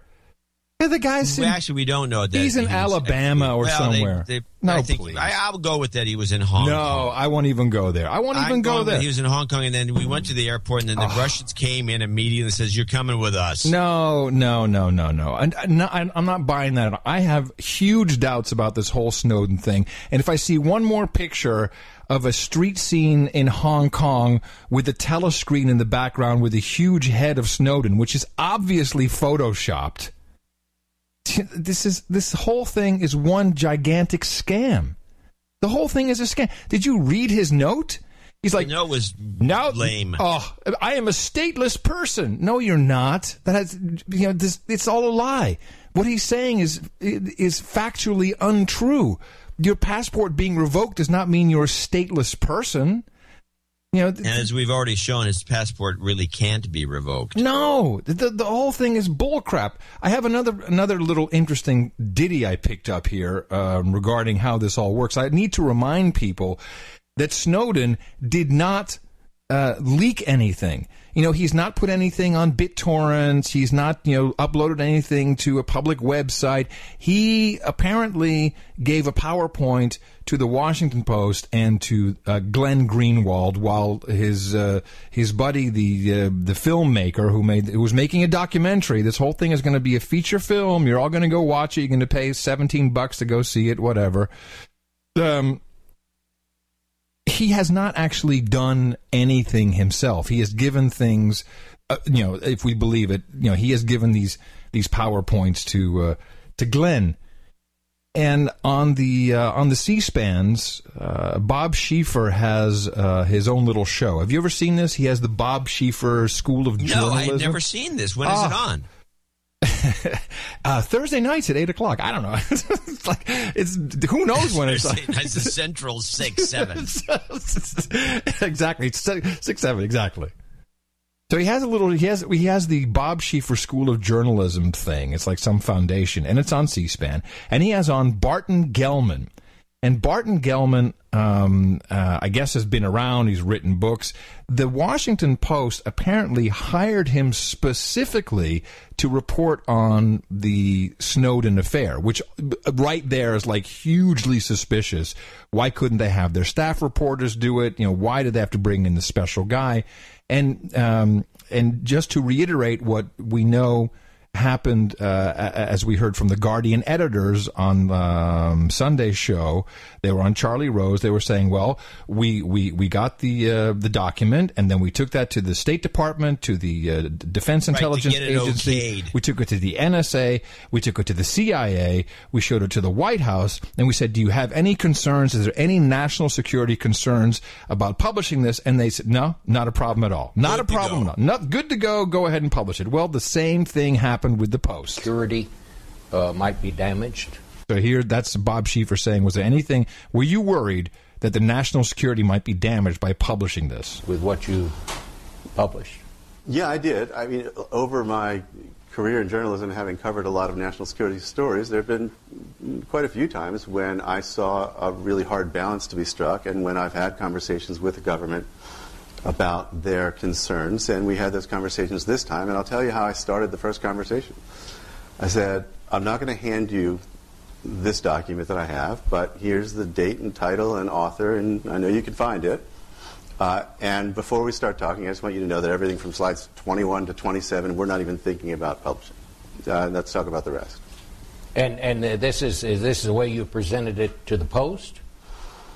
Kind of in that way, or? Well, yeah. I mean, when I came to the Post, I had a similar conversation. I said, you're going to make your own decisions, because I no longer work there full time. I did for 21 years. I came back to them on contract for this story. So you'll make your own decisions about what you're willing to publish, and the start of the conversation, this is the part I would not myself be willing to publish. So this is Bob Schieffer being a total idiot and not listening. He's thinking about what the double martini he has lined up, because the guy just said, and I think this is why this clip is important. The guy just said he's a contractor who came in specifically for this story for some reason that he doesn't explain, and of course Schieffer, instead of jumping on that and saying, well, why were you picked to do this story, and who picked you? And the way I heard it is this guy had the document. He went to the government and said, well, here's what I'm not going to publish, but here's the document. I'm not going to do pages 21 through 47. Which okay, of course, well, then you have to. The question still needs to be asked. No, but wait. But then I think he went to the Post and he was hired. Well, then the question still needs to be asked, which is what I was going to say. Where did he get the document to begin with, since he wasn't a reporter? I mean, he was in the past, and now he's doing what? We have to find whoever he's working for now is the key to this.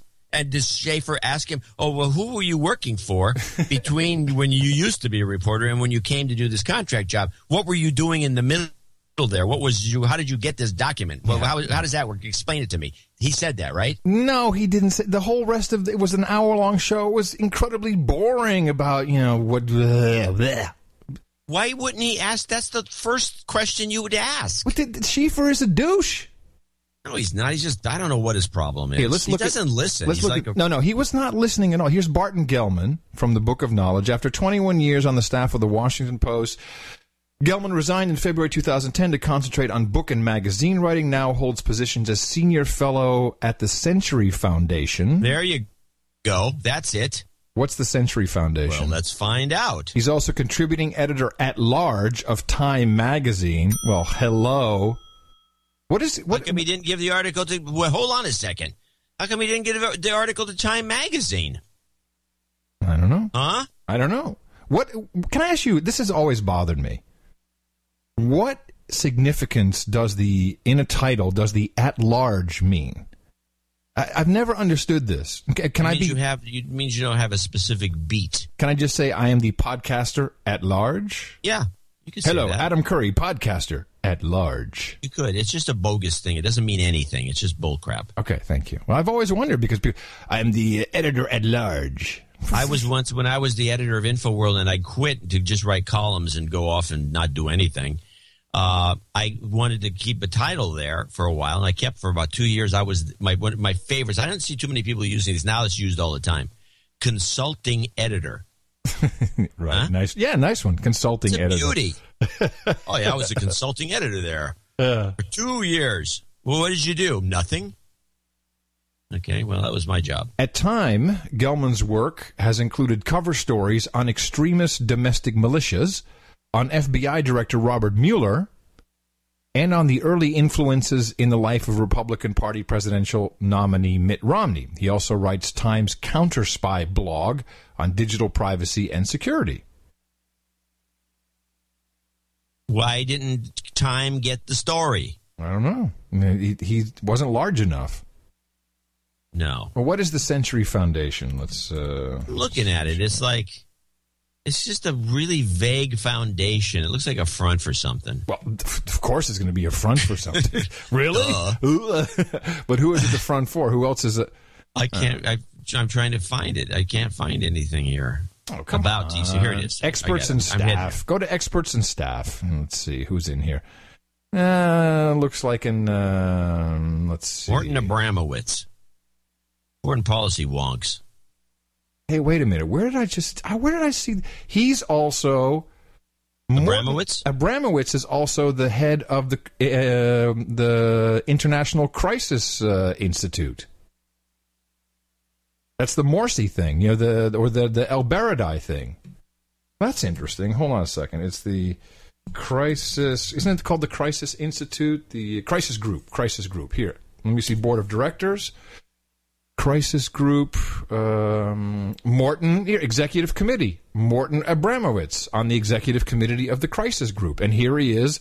He is a senior fellow at the Century Foundation.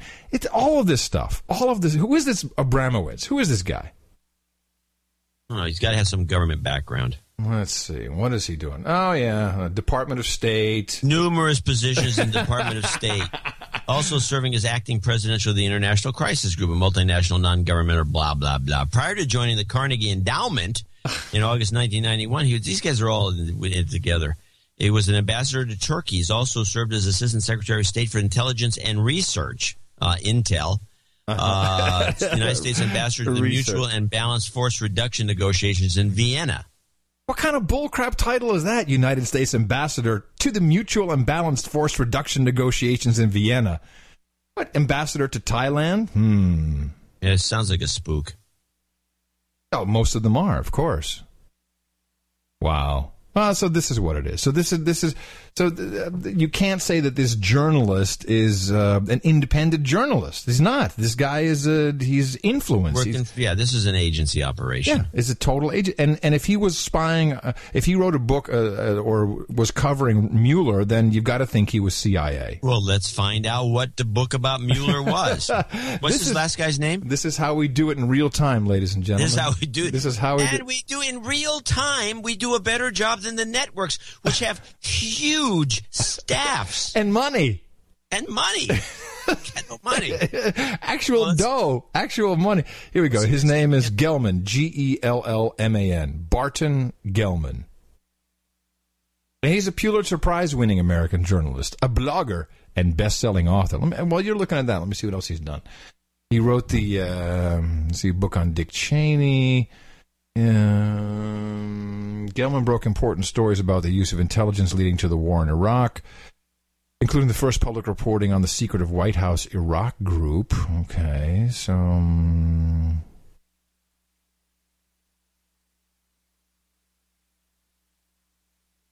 don't know. This is an interesting guy. Yeah, he's one of those guys that it's some. I'm not going to say that somebody else writes all this stuff for him, but. Well, this is I think all the stuff is Washington Insider stuff. So you know what? Because you're a writer, Barton Gelman says Dick Cheney is a liar. Oh, so the guy's a genius, huh? He got a crystal ball or something? Oh, wow. How'd you come up with that? It's okay, John. You're a writer, so you can't say that. I'll say it. Barton Gelman is a CIA asset, and if he's writing any of these stories, he's probably getting them handed to them by Project Pundit or any of the other secret ops where they literally just write it for these guys and just hand it over. And then so it's like, he gets the documents and they say, okay, why don't you go take this to the Post? The thing is, the guy is not photogenic. He doesn't have a story. There's nothing behind it. And I don't know if they gave it to him first. It sounds like, from what we know, they gave the documents to him first to expose. They didn't do anything with it, or maybe the Post, for whatever reason, delayed it. I heard that it was said over and over again, the Post sat on the story. Right, because they didn't. So they had to take it up a level and give it to all people that probably, I'm sure nobody likes him. He's which he's supposed to be a personable person, but a hard guy to work with is, although that could be bullcrap too, but they give it to Glenn Greenwald, who takes it, he knows how to run with a story. I'm sure they'd love it if Glenn, who's been sitting essentially on every talk show in the world, giving himself as much publicity as he can, I'm sure they would have rather not him ever have anything to do with this. Hey, Salty Hash, fuck off. What are you telling me? No, I'm talking to the chat room. Sorry. Well, to get Salty Hash out of the chat room, kick him out. Yeah, someone will now. People say, there you go, Adam, just call him CIA and be done with it. We're doing analysis in real time. I would say that considering where he works now and this Time magazine thing and this story that he has and nobody else has because somebody handed it to him on a silver platter, obviously, I wouldn't make I don't see I can make the argument against that comment. Sorry, I know I haven't gotten irritated by the chat room in a long time, but it's just, on 4th of July we get weirdos in, I guess. I don't know what's going on. But just keep them out. Yeah, but I think new people who come in, they don't have the backstory. We know about all these covert operations. You go look at the Church Commission, where it was admitted that Time magazine has CIA agents writing and on the editorial staff. And then when it came to which has got to be a really easy to do gig because you don't have to do much writing. God, I could use it's like being a writer. I could use a gig like that. That's what I'm thinking. It's like being a writer and having it's kind of like the way when I do my books. I used to do these big fat books. Yeah. Everybody wrote about me, except I beefed them up so at least had some Wait a minute. Hold a second. You didn't write telecommunications for DOS? If you read the opening of everybody had a chapter assigned to them, and they wrote them, and then I just went there and plugged in my voice. But it's apparent. You can't write a book. This book was 1,200 pages, and it was produced in less than a year. And I'm a columnist that has to write, routinely during the week. I always wondered about that. Nobody could write a book. Nobody in their right mind writes a book like that. But you had your head on the front cover going like, hey. Hey, by the way, I never wanted my head on the front cover. And it had I never liked my head on the front cover. And it had a gold star that said, instant bestseller. I saw it. That was fine. But it was the head that bugged me. Who made that decision? The book was written by a team of people. Who made that decision? The only way O'Reilly? to do a book like that. And I didn't know this. Of course, I've never actually read the book. I'm like, all right. I don't need to know about Terminal. But anyway, you might have learned something. But it was written by a team of people, which is big books are all written by teams of people. And that's when you wonder about some of these guys who are full-time journalists working at a newspaper, and all of a sudden a huge book comes out. John Markoff's working on a book right now, New York Times science writer, and he has to take a leave of absence. And the book will be maybe 350, 400 pages when he's done. But he'll work on it for a year. He's not working at the Times during the leave of absence. But these other guys, they're working on day to day, and then they're cranking out an 800-page book. You're telling me that's not written by the CIA? It's obvious it is. Thank you for clarifying. You're absolutely right. I mean, this is... You got to wonder how much is actually written by the CIA. And people always think CIA, ops and all. I heard a BBC. It was crazy. A BBC. What is it on NPR? It's like, what the hell is your world? It's I don't know. It's like NPR for some reason is all BBC now. I don't know when this happened or when this was approved or when this was okay to do. It's cheap. Maybe. And there's a whole bunch of Brits on, and then they have this call-in show, and there were 5 former CIA. They're all consultants now. 5 former CIA agents. And they were all talking about, it's a lot of paperwork, and it's not what people think. I'm like, oh my God, I can't believe there's 5 of you on the phone. And they're just analysts, consultants, and they're writers. It's all that it is. Your entire world is run by the CIA. The CIA runs the United States of America, and they are pissed off at the NSA because Kaiser Alexander gets to make his own crazy uniform. He's got huge buildings and bunkers, and they're impenetrable. They've got anti-tank measures outside, and it was time to tap this guy down a little bit. That's what's going on here. I'm totally convinced that's correct. And before I went off about my books, the big books, I will say that it would be cool to be one of these writers because you have a team of people working for you full time. It's like, there are writers that can afford that, but most writers can't afford to have a bunch of minions writing stuff for them. It's just not possible. It's too expensive. But if you have a bunch of guys doing it for free, geez, you get the salary and you probably get an extra pension payment from those guys. Yeah. It's dynamite. I mean, they even gave Anwar al-Awlaki hookers. I mean, come on. You read about that? Yeah, it's funny. Yeah. It's like, hey, why don't you come speak at the Pentagon and, and we'll do a little luncheon thing. And by the way, we have a special guest surprise for you tonight at the hotel. I mean, it's so obvious. No job Betty, we call her. This is so obvious what's going on here. I mean, these generals are getting it. The generals and I got to read this. Until they're not useful anymore. I got to read this email. Hold on a second. Where is it? It's under, I thought I had, here it is. Justin, producer Justin. In fact, you know what? I'm going to do it just because I can. Adam just read his email. Oops. That's the end of it. That's the ending. Producer Justin says, Adam, I love what you guys are talking about on the show about the ridiculous number of general officers in the military. Notice how he addresses them as general officers. As a junior officer in the Army, I spend upwards of 20% of my personal pay on things like pens, pencils, notebooks, and printer paper so my soldiers can function on a day-to-day basis. And I'm sure the GOs don't spend a lot of their personal pay just to keep their job. Instead, they roll around with their personal chauffeurs and their government-owned and fueled vehicles. I get it. Perks come with the job, but we, the military, are also accountable to the American public and the money they put into our pockets. And they're alienating. And this is all alienating. Yeah. Well, let's put yourself in one of these guys' position, Dempsey. You got all these perks. You got a secretarial staff. You got a limo. You got a chopper. Any place you want to go you have around town. Dude, you have a motorcade. A motorcade. You got a motorcade. You got free trips to Europe.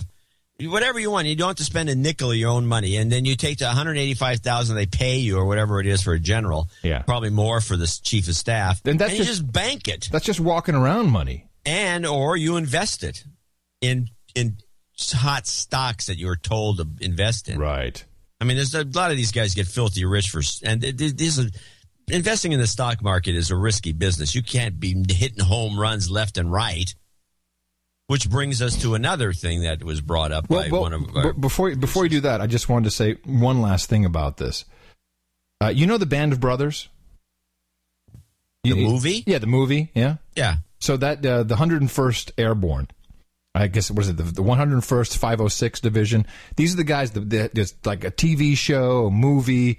They're the guys who got blown up at the forward operating base in Afghanistan, that was in the Argo. Was that the Argo movie? No, not Argo. In the compromised Bin Laden movie. That one? Yeah. So... No. Right. Yeah. We Got Bin Laden. Is that the name of it? Yeah. Yeah, the We Got Bin Laden, Obama's awesome propaganda movie. Remember that one?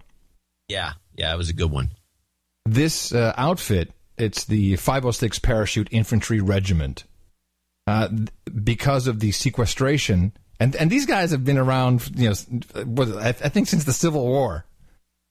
The Normandy. These are the guys. This is like if you want to have an awesome, like if you want to call anyone a hero in the military, these are the guys. Their unit's about to be chopped up, just done, just go home. So now, because of this, everyone in the military hates Obama. They hate him. I that's all I hear. They hate him. They hate that all his generals are walking around. They got all the hookers and literally, and the guys that are kind of good, they've been kicked out. They've been pushed out. They've been moved out. I'm amazed we don't have an Egypt situation here. Well, we've done a pretty good job, I think, of and right now, placating the public, so they don't even know it. What we're talking about on this show, for example. Nobody's talking about. We've got the public completely buffaloed. Hey, John, I'm watching. I got CNN on in the corner. I see live General Dempsey singing the national anthem at a ball game. Are you kidding me? All right, does he got good work, Dempsey? I mean, you got guys sitting in the sand right now, waiting to get fired, and Dempsey's like singing the national anthem. Yeah. Probably at the Boston game. Yeah. Probably took a special flight to Boston. What do you mean special flight? He took a special. Yeah, he jumped in his jet. It's his own plane. Challenger. Yeah, exactly. No, it's not a Challenger. It's a Gulfstream. Okay, he's got a big Gulfstream. Yeah, the G5. G5, and he goes up to Boston, and he gets a limo entourage ride. No. Hold on. Back it up. His motorcade has already flown in the night before. Okay, so they're rested. So they're rested. They're good to go. So he's got his 24 motorcycles. His limo is there with the backup limo just in case that one breaks. And then he's going to land at National, and then he takes the helicopter to the pad where he can rest up for a second and get his composure together. Because you can't do that. It's so. Have you ever tried to do your hair on a Gulfstream? It sucks. It's just no good. Why doesn't he fly into Boston? Hartford or whatever it is. No, that's Atlanta, I think. I'm making it up now. But anyway. Yeah, no, but it's something like that. It's like that. It's really. And then he gets to be at the ball game, watch a good game, and then salute and go back to work. Salute. And then they probably would do a flyover since he's there. Which costs like $250,000 in taxpayer. General, I got an idea. Should we fly over this? Do a flyover on the stadium? Yeah, good one. Wait a minute. Wait. Circle back. I didn't get a picture. Yeah, I'm sorry. It is that disgusting. It truly is that disgusting. They're very cavalier. Yeah. And they don't care. They throw it in your face, and the public eats it up. I bet you they get Dempsey at the ballpark, he stands up. He says, "And in the audience, ladies and gentlemen," and then he stands up, and he gets a huge standing O from the entire audience of the ball game. Exactly.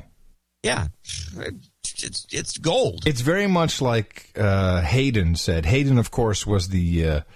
Is he a general or an admiral? Yeah, he was admiral. He was a Navy admiral. Admiral, and then he Hayden. was head of the NSA. Then he became head of the CIA, and now he's trying to defend himself against international indictments. He was on. I think he was with Bob Schieffer, and he kind of nails it. This is what we hear over and over again from everybody, and this is why the title of our last show was "Meh," because we are the United States of America. Like meh, we don't care. And he just reiterates how dumbed down we've become to all of this. Look, one of the results of the Snowden leaks is that it's launched in a national debate about the balance between privacy and security.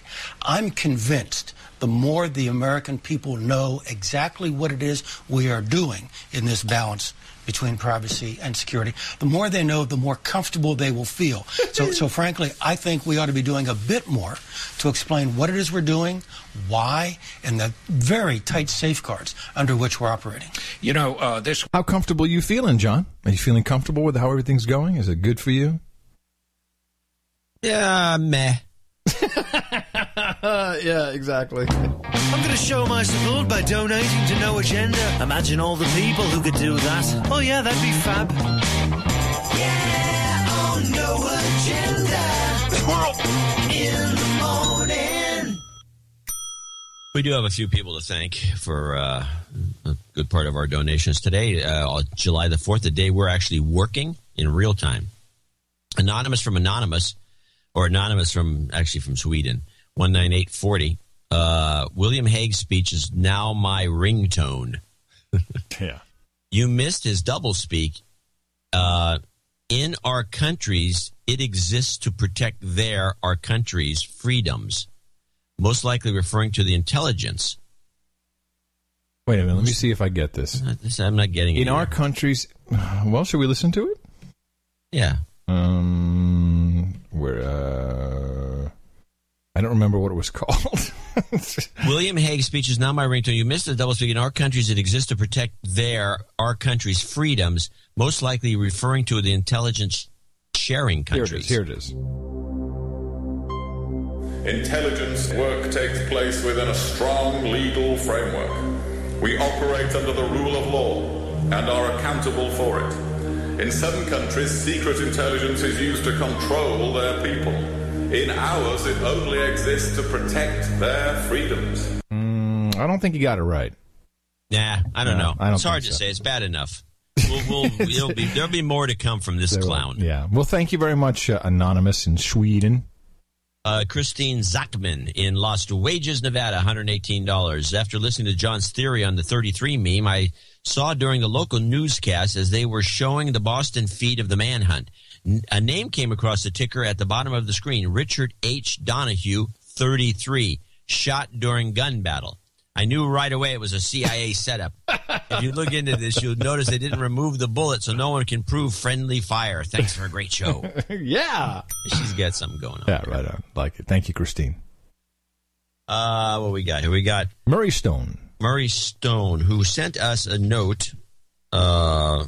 He's in Stowe, Vermont. And it says, thanks for the excellent shows.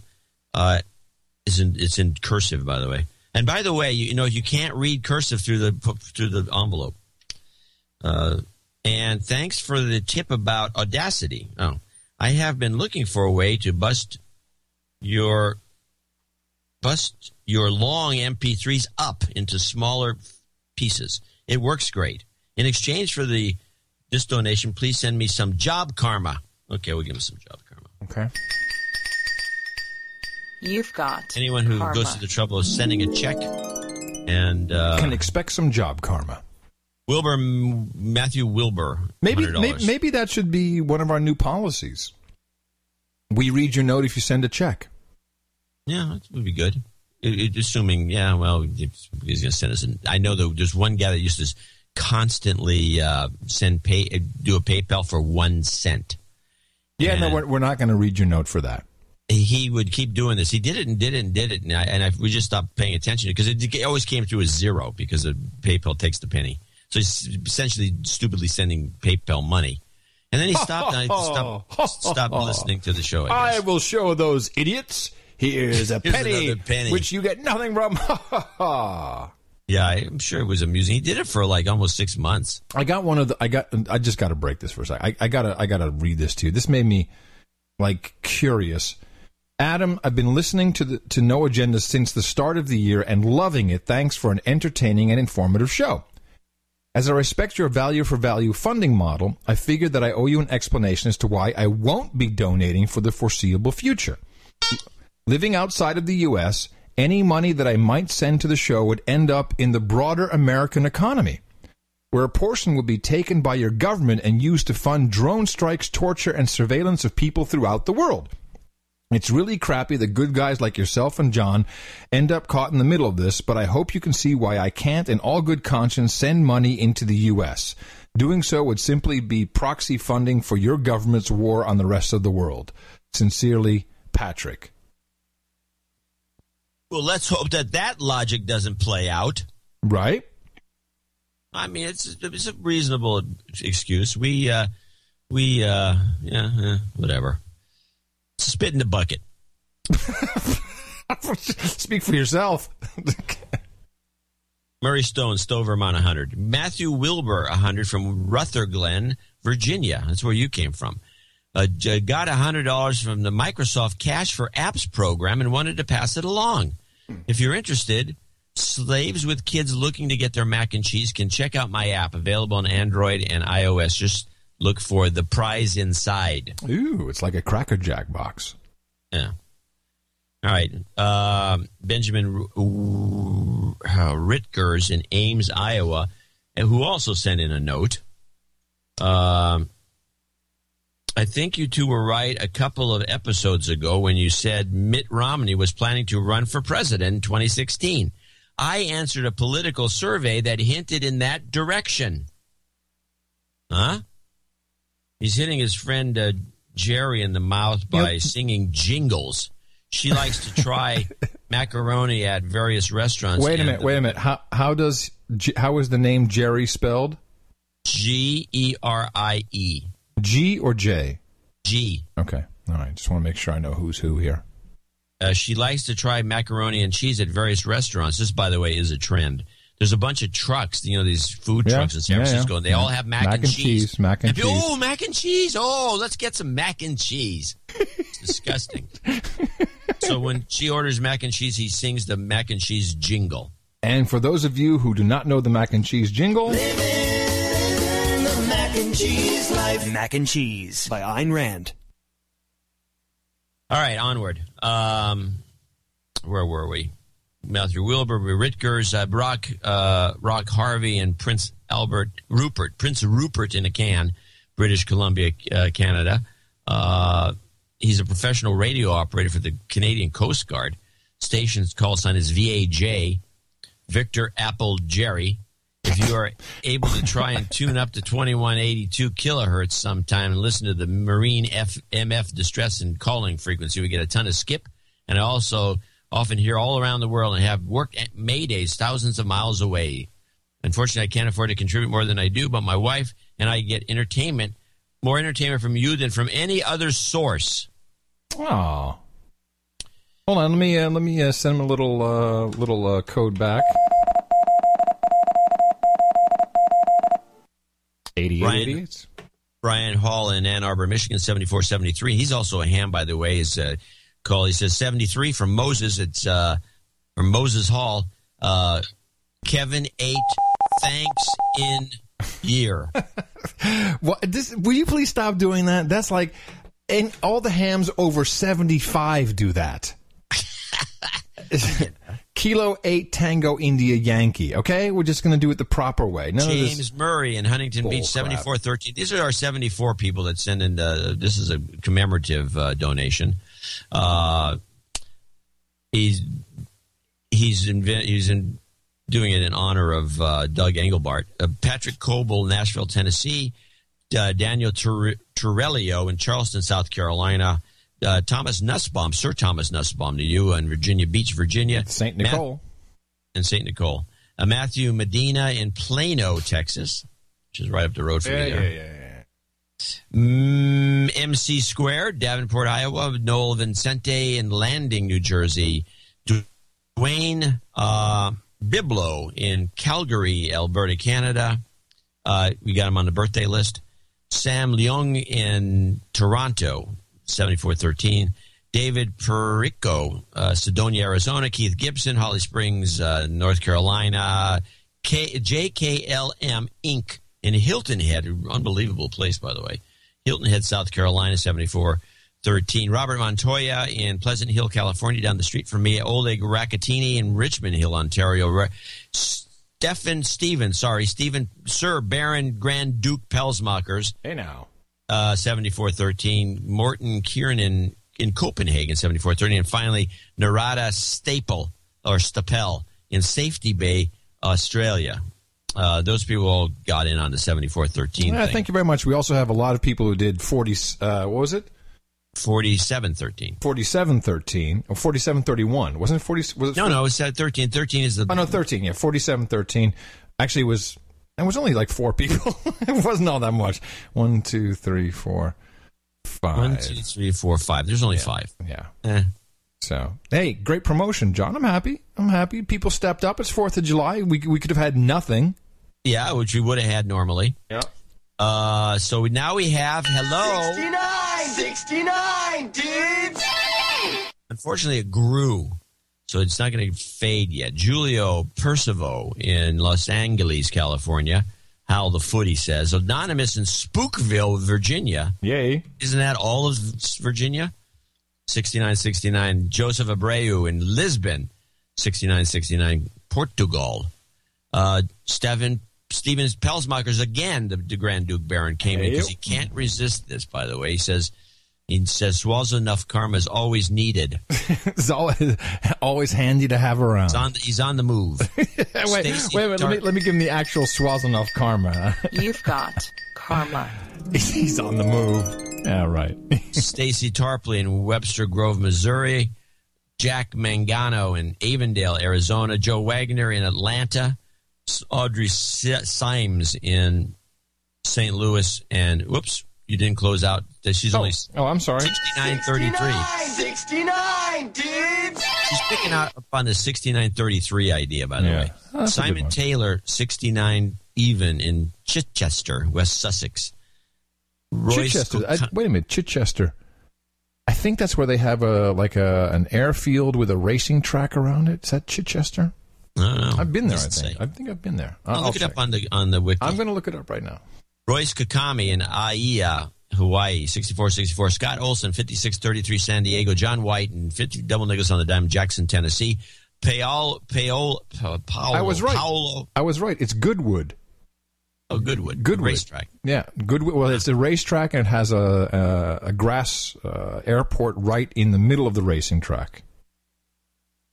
Okay, Paola Valencia Juarez in Zurich, Switzerland says, John, he needs some karma for a cool job. His last donation, he asked for karma to get his holiday apartment in the Swiss Alps. Got it, and we're welcome to visit. Hey, let's hand him some karma then. You've got karma. All we need now is tickets. Yeah.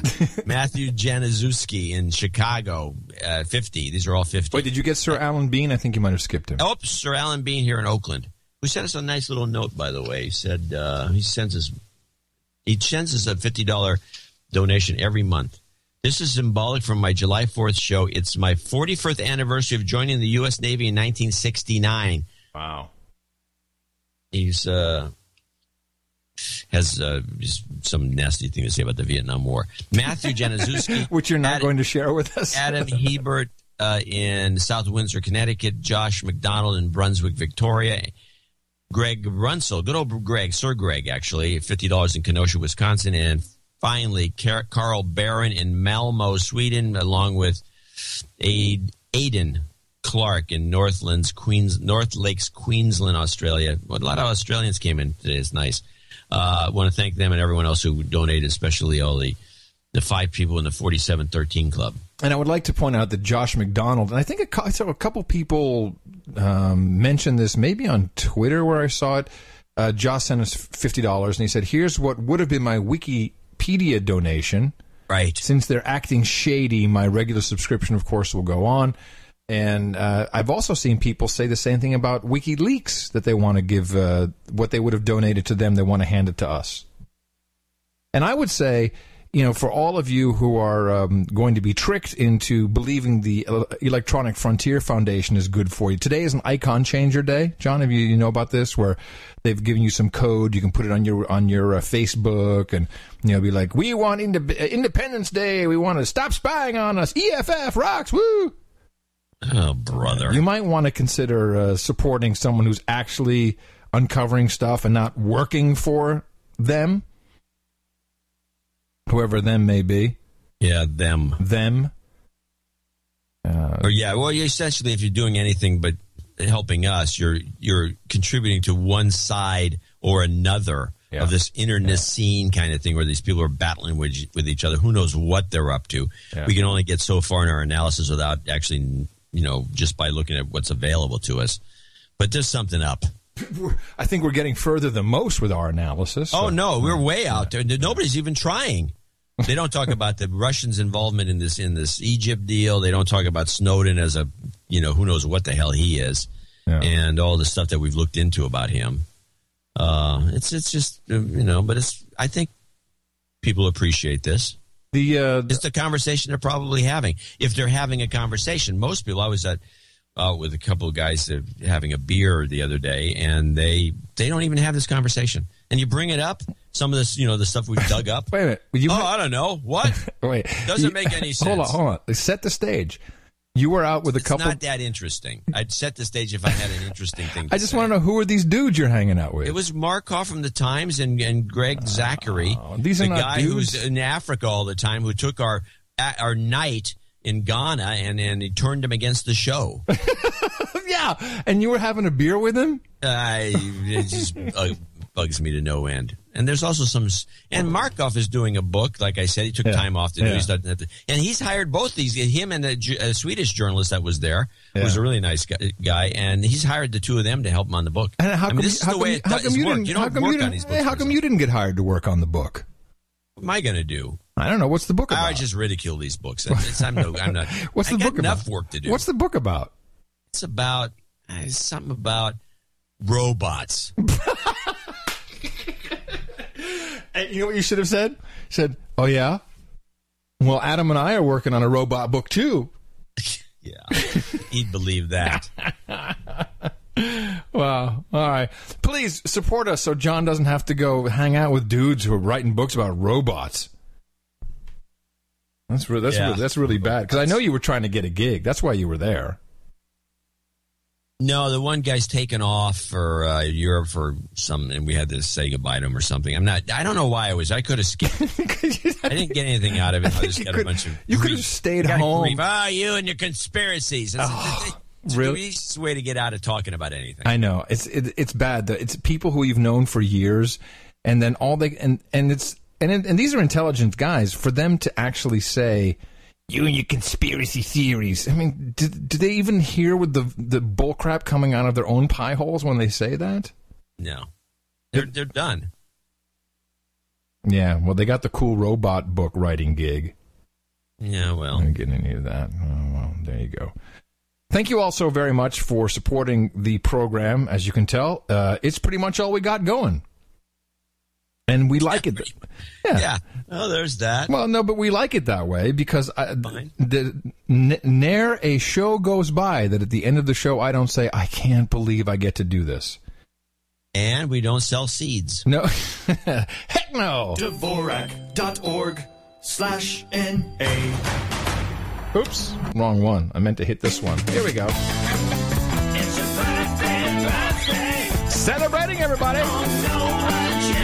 Rock Harvey says happy birthday to his new human resource, Elijah Anakin Glenn Harvey, born on June 26. Hello, welcome to Gitmo Nation. Ron Schutjens celebrating as we put him on the birthday list. Dwayne Biblo congratulates himself. He is born on Independence Day, 4th of July. And Royce Kokami says happy birthday to good friend Mar, who turns 40 years old today. Happy birthday from all your friends here at the best podcast in the universe. It's your birthday, yeah. And no knightings or anything like that. I will say, if you're looking for a way to contribute to the best podcast in the universe, lots of people do things, like, so, well, I got some coupons, or I'm emptying out my PayPal account, or if you had listened to us, we had a hot stock tip. We told you about Noodles, that it was going public. It opened at $18 a share, closed at $38.47. Despite the Noodle Boy. And no, but I think you actually said this is a hot stock. This is going to be hot because it's depression food, it's noodles, it's going to be great. And the title of the article that I was reading about was at Daily Beast here, how a pasta chain called Noodles & Co. punked Wall Street. It's the hottest IPO of the year, and we told you about it. You could have gotten in on that. You could have bought. I mean, did you buy anything? No. Did I buy anything? No. But you can't sit around touting stocks and then buying them. No, but we do have people who buy stocks and bonds all the time, and if they had listened to us, they would have made a bundle. That's doubling your money right there, and you could have... Doubling your money in one day. That's right, and supporting the show. Probably going to continue to climb moderately. But yes, depression food. Anything that comes out that's going to be like a mac and cheese chain would kick butt. Oh, I'm sure it's in the works. So I got a couple of things. One of the things you said you might want to look into. So, the Austin kid in the Slammer. Yeah, I'm on the fence about this story. Okay, well, let's play the clips I have, which is Austin Kid in the Slammer 0. Okay. His mother says her son is on suicide watch and is in solitary confinement after having been assaulted in jail. It's very hopeless and very depressed and very scared. It's very hard to hear your child hopeless. Alina Machado, CNN, Atlanta. Alina, thank you so much. I want to bring in Justin Carter's father, Jack Carter. He's joining us from Austin this morning. Jack, thank you so much for coming in. This is clearly difficult for you and your family, especially your son. First off, how is your son doing? We've told... Do we need to set this up? Because at no point... I want to... Okay, yeah, I thought there would be a little setup in there, but there wasn't. We can set it up. This kid was on Facebook or something, and he just says he's going to blow up a school. Okay. He was playing a video game, and then someone said he was crazy, and he said, yeah, and then he put on his Facebook, he posted, yeah, I'm crazy. I'm going to go shoot up a school and kill a whole bunch of kids. LOL, just kidding. Right, so they that arrested is him the and threw him in story. jail. That's the story. I have not seen any of this Right, the myself. story is weird. And also the LOL JK thing, which was like, it was beside the point. He was just joking. It doesn't make any difference. This is a pre-crime nonsense. Right. So if this is the case, but we don't know. But meanwhile, they're going after this kid, and this woman that you just heard at the end there is on CNN. She's a robot. And she is robotically, in clip number 2, she's robotically asking questions. It sounds very scripted. Everything sounds very scripted, including the dad. Absolutely. And wait. Yep. And at one point, he says something like, yeah, he's just an innocent kid. And then she, just under her breath, says, yeah. She says, yeah, very softly. See if you can even hear it. Absolutely. I definitely see the need to investigate such claims, absolutely. But at some point during the investigation, there has to be some common sense. So what do you want people to know about your son? More importantly, what do you want a judge to know about your son? Look, he's a good kid. He didn't mean it. It was a joke. And he would never hurt anybody. He's got, younger siblings, and he's good with children. He would never hurt anybody. Yeah. Well, we'll be following this very closely. Good luck to you and your family, and good luck to your son. Yeah. So I'm trying to decide whether she said, yeah. No, it sounded... right. It sounded... Yeah, that's what it sounded like. Yeah, right. Now... It's creepy. Anyway, the story is weird. You're right. Well, the thing about the story is this apparently happened in October? Well, he's been in jail for 5 months, so... Yeah. You can count it's backwards. February. And it makes no sense to me. The jail, so he's being held on terrorism charges. None of this makes sense. I don't have any documents. I can't find court documents. He was supposed to have had a court date on July 2nd. This has not been my main focus of research. So when I say I can't, that means I looked around, I poked around, I couldn't find it. This is one of the most emailed articles of the week. That's crazy. They're putting kids in jail. It doesn't. I think it's like a salvo. Personally, I don't even know if this kid's in jail. I don't know anything about him. No. It looks to me as a shut up slave moment, as it makes some kid who may not even. Who knows? You can't find anything out about it. Make an example out of him to keep everybody. Just get people to shut up. And in fact, that's why I think this clip, which is a total shut up moment, which is the chalk stories. There's a couple of them out there. Wait, they're only played up on Democracy Now! Because that audience is the kind of audience that needs to know this. Yeah. This chalk story. Yeah. Can I play it? Yeah, play it. A protester in California has been acquitted of all charges after being tried for writing protest slogans on a sidewalk. Jeff Olson faced up to 13 years in prison and $13,000 in fines on misdemeanor vandalism charges after using washable chalk outside 3 Bank of America branches in San Diego. Olson's messages included "No thanks, big banks," and "Shame on Bank of America." He's accused a Bank of America executive, Darrell Freeman, of pressuring local prosecutors to go through with the case. After the verdict, Olson urged supporters to protest big banks by moving their money to local credit unions. There's one way for them to send a message that will be heard, and that's to close your account at a big Wall Street bank and move your money to a local nonprofit community credit union.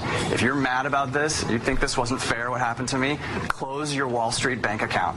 Olson's acquittal comes days after a similar arrest in Pennsylvania. Healthcare activist A.J. Marin was detained for using chalk to write a sidewalk slogan against Republican Governor Tom Corbett's decision to reject federal funds for expanding Medicare. Marin wrote, quote, "Governor Corbett has health insurance. We should, too." He's been charged with disorderly conduct. Okay, I was just going to say, I was about to get really angry, but then finally she told me what the charge was, disorderly conduct.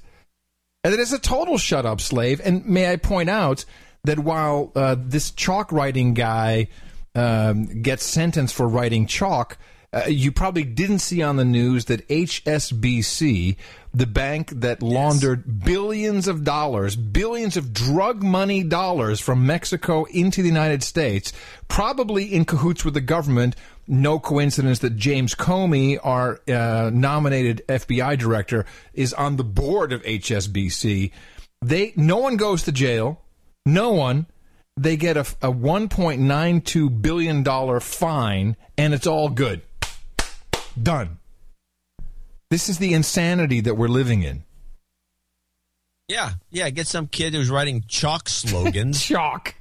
With chalk on a sidewalk, which is public thoroughfare. And it seems to be free speech, if you ask me. But no, they arrest him and they're going to throw him in jail for 13 years. No, you can't throw him in jail for 13 years. That's ridiculous. But it's just a shut-up slave moment. They weren't going to find him. No, they weren't going to throw him in jail, but they threatened it. And it could happen to you and all this sort of thing. And meanwhile, these HBC guys who are criminals. Yeah, true criminals, yeah. They get a slap on their wrist. Oh, okay, here's $1 billion. $1 billion is there as the government cut, by the way. Not just, yes, they're cut. It's their VIG. And it's not just that. And by the way, we'll make your guy head of the FBI. Yeah, that makes it even better. How good is that? Yeah, so that was that this stuff goes on. It's just in front of everybody. They just throw it in your face. That was PBS. NPR had a fantastic shut up slave moment, which I'd like to share with you. This is Talk of the Nation. And Talk of the Nation, the whole idea is you call in and people talk about what is the talk of the nation. And this was who's the guy that runs Talk of the Nation? What's the guy's name? Who's on that show? Talk of the Nation? Oh, the thing on the NPR. Yeah, it's on the National Treasure. Well, here's the clip. This is the most incredible, literally shut up slave clip I have ever heard. Your voices ring in our ears. So tell us one more time, what's the talk of the nation? 800-989-8255. Email us talk@npr.org. You can also find us on Twitter. That's at TOTN. And let's go. And by the way, when are they going to start saying org instead of .org? What memo do they have about this? People too stupid to know what .org means? John Hockenberry, no. Way Suarez, Ira Flatow. I think this is Ira. Yeah. No, I think so too. Maybe Ira's a chick. I don't know. Here it comes. Go to Bob. Bob with us from Gainesville. Thank you, Neil. I find that the Edward Snowden case Neil. has certainly Neil been Conan. the talk of the nation. But the underlying issues behind this are very much interesting to me and many others. The idea as to whether or not what the government is doing in encroaching on our civil liberties and reading into our phone lines and whatnot, whether or not that is done in the name of security is a very interesting discussion. I feel that we should not trade our liberties for security. And, of course, the precedent for this was 9/11. Many might fear that we might have another 9/11 attack. And 9/11 being the false flag attack that it was, with Building 7 being a building 47 stories tall that fell in free fall speed in a matter of seconds, was not hit by any other airplane. I see we have a truther with us. Yes, well, I think that's a very derogatory term, and perhaps on your last show, it's derogatory because you're talking scientific nonsense. I'm sorry to upbraid you. I am sorry to upbraid you. I am sorry to upbraid you. Please, I try to listen with respect to callers, except when they have their facts flat wrong. Do you think Building 7 is not a very telling incident, sir? I think it fell for different reasons, and the scientific community agrees with me. Well, more to the point, I agree with them. What do I know about Building 7? Well, the architects and engineers all are in on consensus. No, they are not, Bob, and I'm sorry. Yes, there's a group called Architects and Engineers. Bob, I'm hanging up on you because this is nonsense. Thank you. Shut up, Let's slave. move right along. Wow. Well, that's doing your job. I love the word upbraid. At first, I was like, I'm sorry to upgrade you. I'm like, you're not upgrading him. You're throwing him down to economy class. Upbraid. Have you ever used this word? No, I've never used that word. Do you know what it means? Okay. Scold. Well, the definition I found was scrape or wear away by friction or erosion. I think it means scold. Maybe I spelled it wrong. It's A-B-R-A-D-E, abrade? No, I think it's A-I-D. Try that. Oh, Okay. I was like, why would you say, I'm sorry to scrape you? A braid. Okay. To awake, to arouse, to stir. This is, okay. This is like, I'm sorry. That's the NPR version of hitting you in the mouth, I guess. I'm sorry to awaken you. So, when did you get this? Because apparently the show was just discontinued. I don't know. Someone sent it to me. On Thursday, June 27th, that was the last day of this show. They killed the show. Too many truthers calling in. We can't have that. I don't know when the show was from. This is like the truthers that called in when we heard it on, at least on C-SPAN, when one of them, one guy just hung up on the truther, and then but the woman actually asked if this was a conspiracy, thinking a little outside the box and saying that somebody tell you to call us. We've been telling people to call these shows forever. Yeah, for a long time. And they never do it. One guy did recently. One guy made a call into local NPR, but that was it. Let me do one more shut up slave moment, because this is taking place as we speak in Los Angeles, California. It started yesterday and continuing today. Here's local news coverage. A show of force from local public transit officers. Pay attention to the words in this. A show of force. Okay? This is a show of force, slaves. Part training drill, part message to would-be troublemakers. Hey. I love this clip. CBS News' Carr Finston this morning is live at Union Station in downtown L.A. with the details. Carr? Well, many people here who've seen that show of force, as well as some of the more unusual resources like these behind us here, have come up to us asking us what's going on, and officials say that's part of their goal to get everyone thinking about the Southland's security. And what you're seeing video of... she sounds like a stereotype. Well, yeah. So what are we seeing? You're seeing Army guys. I mean, they're not marching around. They're police, but there's combat fatigues, helmets, M4s, night vision goggles. Was this done at night? No, this is during the day, and they're at the metro station. Let me tell you something. The L.A. Metro, 99% of people in Los Angeles don't even know they have a subway system. I didn't know it until I was visiting recently. Right. And it is a very good subway system, actually. And so these guys are there. They're checking bags. They're frightening people. They're standing around in in combat fatigues with flak jackets and backpacks and antennas and literally the night vision goggles on top of the head and cameras off the side and just complete militaristic gear. Explosive sniffing dogs and a huge visible and undercover force have converged on Union Station.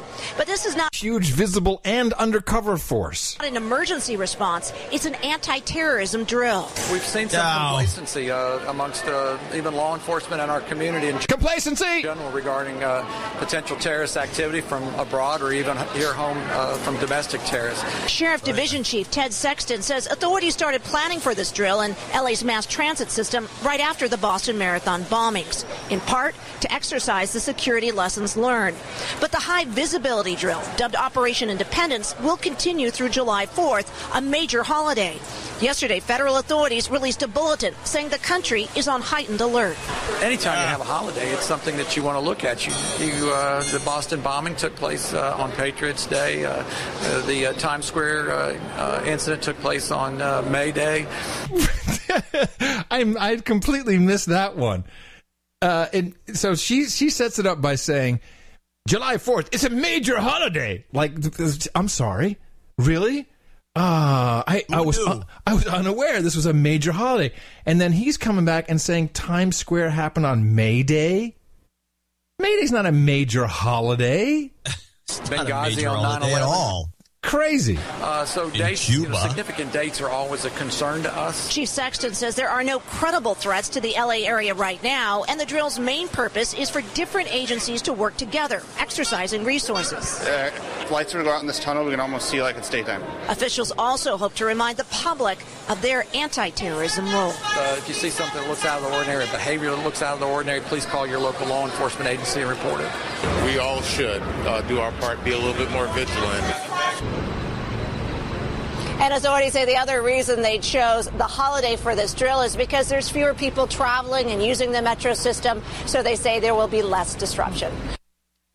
I just find this so abhorrent. Every single meme is in this package, right down to the guy going, "Well, I think it's good, you know." And the police chief saying we've become complacent, we're not reporting, we're not ratting on each other. Hey, there's not enough reports coming in, or whatever it is. This is so disgusting. Nazis. Yeah. This is Nazism. Well, really fascism. Bad. Yeah, I call it Nazism. Whatever. Tomato. Yeah, advertising. So, I just said the word so. You've been saying it all during the whole show. Well, at least I caught myself. But it's not. Here at the You end. don't just say so. You say so. It's like it's just a time filler. It's just a bad broadcasting habit. It's just to make noise. There's no difference than doing that. I'm berating myself, so you don't have to. There's no difference between me doing that, and people do it all commonly, especially over the air. There's no difference between that and being a hummer. And because hummers are just trying to make noise. I think. No, don't be so harsh on yourself, John. It's not that bad. It's not horrible. But could be. I could go down that road. If you don't start ringing the bell on me, I can't continue this way. You're too can't live this way. Here we go. Drunk again. Drinking Diane, Diane's drunk again. That's right. It's time for Diane Sawyer. Drunk or not drunk? And this just in tonight, and it's on health care. A surprising delay to announce tonight in one of the most controversial parts of the president's new health care reform. That employer mandate, which requires companies with 50 or more workers to provide health insurance or face fines. She's laughing. She's so hammered. And starting next year, well, tonight, a timeout. Drunk again. Drinking Diane, Diane's drunk again. I think we can conclude she's drunk again. But she's so damn cute when she's drunk. You know, she's like 80. You know that? She's really old. It's amazing. She looks as good as she does. She's had work done. You know, by the way, I think we need to change this, the vernacular, the vocabulary. It's not, she's tipsy. I think Diane doesn't really get drunk. I think she gets tipsy. Okay, I like it. Tipsy. I think she is more tipsy than drunk. Yeah. It's so cute, though, because she's so pretty. And she talks like she... What? She's never... Yeah, I like to see where she just... One of these days, I think we've had some clips in the past where she is just hammered. What's up with the health care? Health care? Oh, gosh, I got to tell you. I've been so annoyed by this Wendy Davis thing, and you heard my. This is bugging you to no end. Yeah, you heard my rant, of course. I think I figured it out, and I was like, oh my god, I can't believe I was so dense not to see this. Oh, and actually, it hit me when, let me see, there was another report. This is North Carolina. I mean to be weird, but more breaking news tonight. This time out of North Carolina. This evening in North Carolina, the Republican majority in the legislature there made a surprise move against abortion rights in that state. This came out of nowhere. So at the last minute, North Carolina Republicans jammed a brand new, previously unseen set of anti-abortion measures into an existing bill about Sharia law, of all things. The surprise amendments tonight include requirements that are designed to shut down as many clinics as possible in North Carolina. Some advocates saying they would shut down all but one clinic in North Carolina. They would force clinics to meet new standards that are supposed to be impossible for them to meet, just like the restrictions Republicans have already passed in Ohio and Mississippi and North Dakota and Wisconsin, the ones they're trying to pass in Texas right now. Okay. This is when the just bells went off in my head, and I went and looked at this and of course the Sharia law thing is a red herring. That's like, don't even pay attention to that. And it is the exact same wording as Senate Bill 5 that was the big, huge controversy here in Texas. And it's about being within 30 minutes of a hospital. It's, the doctor at the clinic has to have walk-in rights. You have to have two meetings before the abortion. I have gone so deep into this rabbit hole. I even know the insurance codes for RU 486. I mean, I've been all through this, and this I just went, oh, ding, ding, ding, ding, ding. Okay, here's what's happening. And remember now that these protests that took place here in Austin, the capital of the Drone Star State, there were people they had coordinated T-shirts, they had coordinated signs. Those are never the ones you really see highlighted. You see someone with a handwritten sign, but if you really look, you see, oh, wait a minute, these are professionally made signs. That is always a clue that this is coming from somewhere.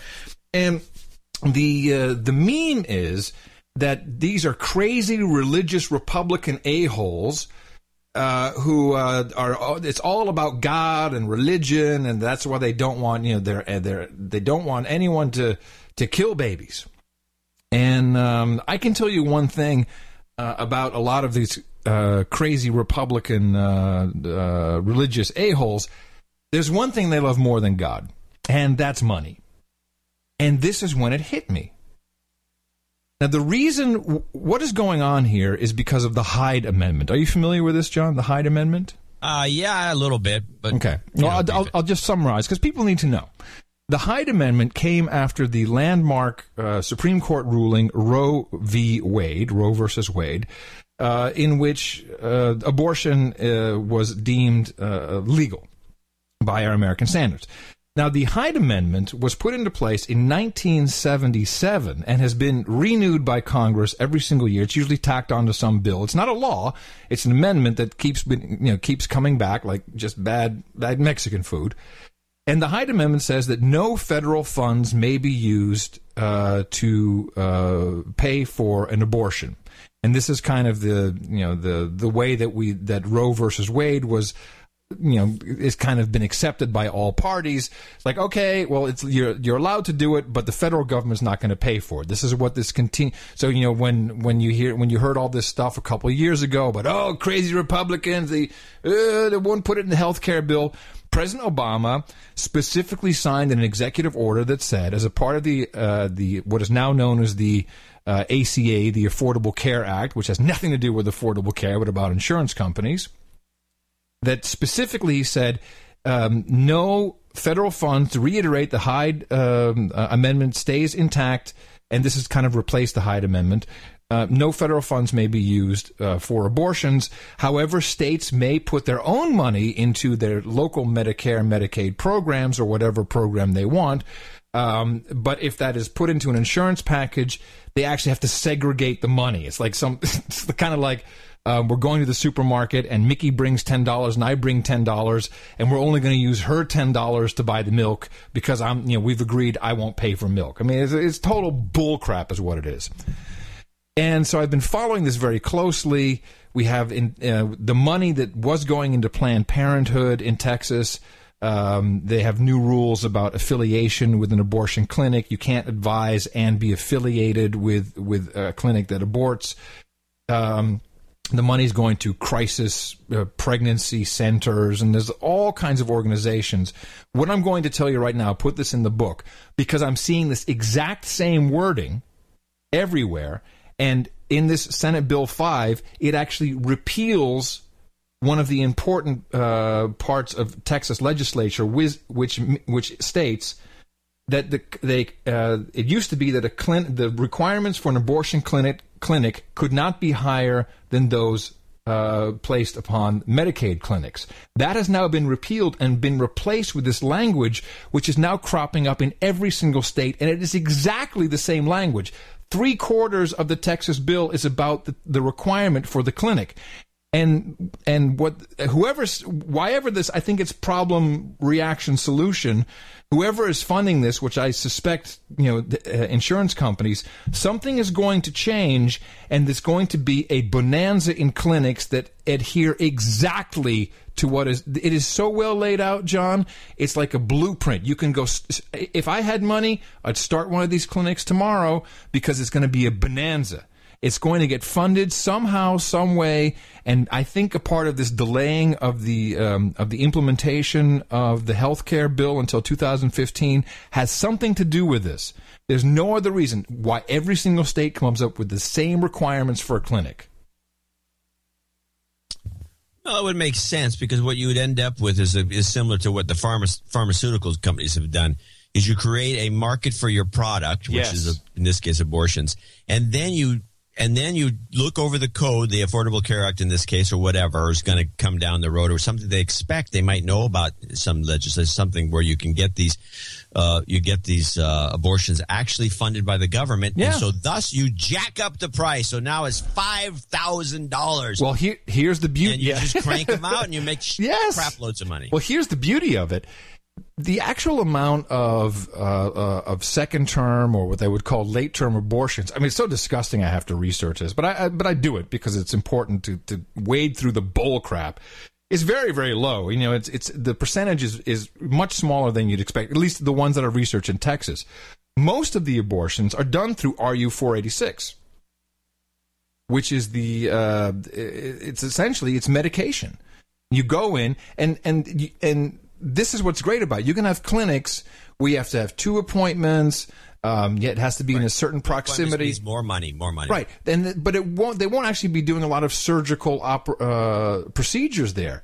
You're just going to go in and you're going to take a pill and you come back and get 2 more sessions or whatever it is, and your baby aborts. That's what's going to happen. And you're right. It's now $500. It's going to go to $5,000. It's so obvious what is going on here. Because you're not paying for it. So nobody's going to complain. Yeah, exactly. And it's going to happen. And so the weird twisted bit about all this, and I'm thinking maybe these protesters are, because the way I would do it if I were running the show would be, okay, look, here's what we're going to do. We understand you're all pissed. We're going to have this bill go through, but we're going to have a little compromise. So we have all these stringent restrictions on what a clinic can do. We don't want to shut everything down. We're going to take a part of the Texas Women Health Care Program, and we're going to fund this specific type of clinic. And done. And it's going to be a bonanza. And I think very soon, I think you're going to see it very soon, and North Carolina is going to be in, and all these other states that have the exact... I mean... You can't tell me that they're all thinking, oh, let's do exactly the same requirements. Let's all have the same requirements for these types of clinics. What you're saying, to summarize, what you're saying, it seems highly unlikely that all these places where this activity is taking place would use the exact same language and the exact same type of bill for some obvious reason, which is not being explored. And why all of a sudden did North Carolina have to jam it in? Period.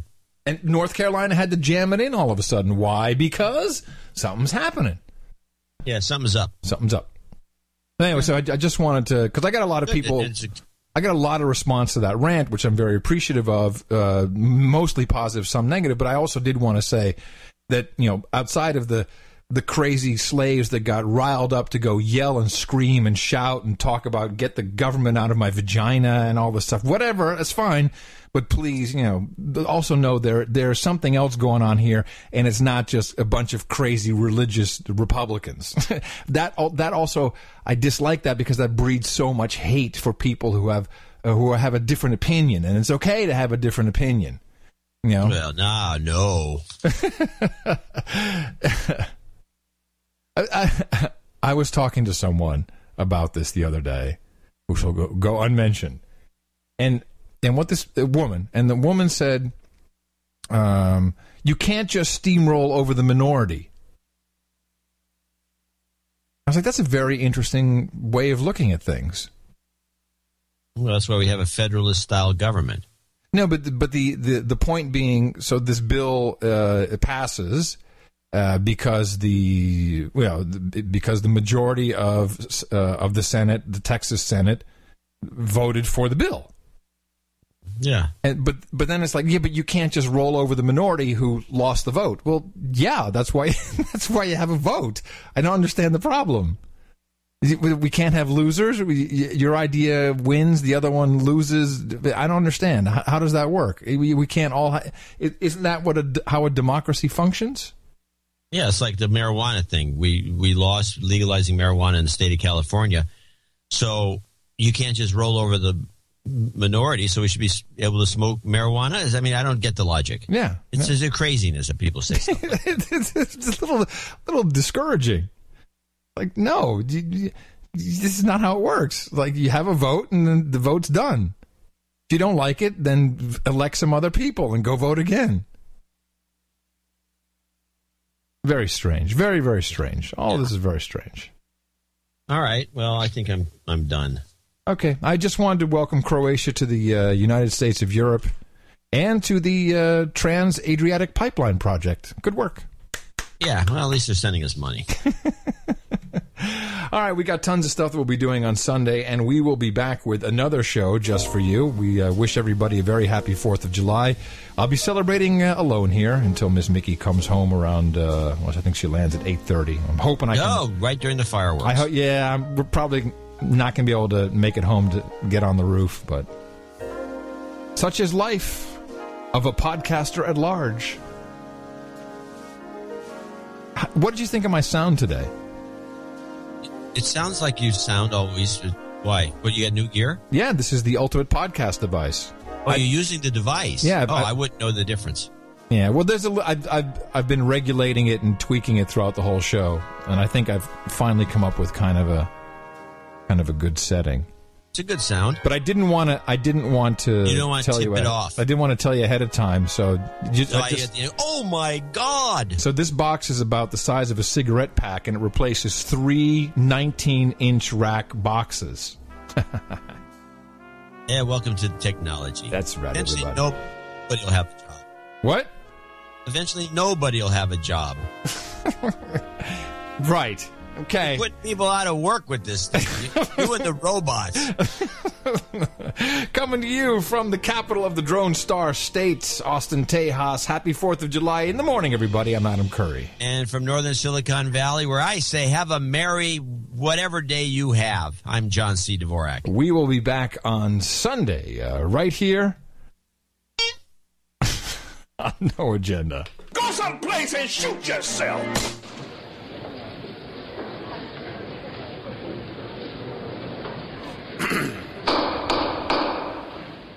The court hereby finds the defendants Adam Curry and John C. Dvorak guilty of telling slaves the truth and are sentenced to 72 hours of Pierce Morgan.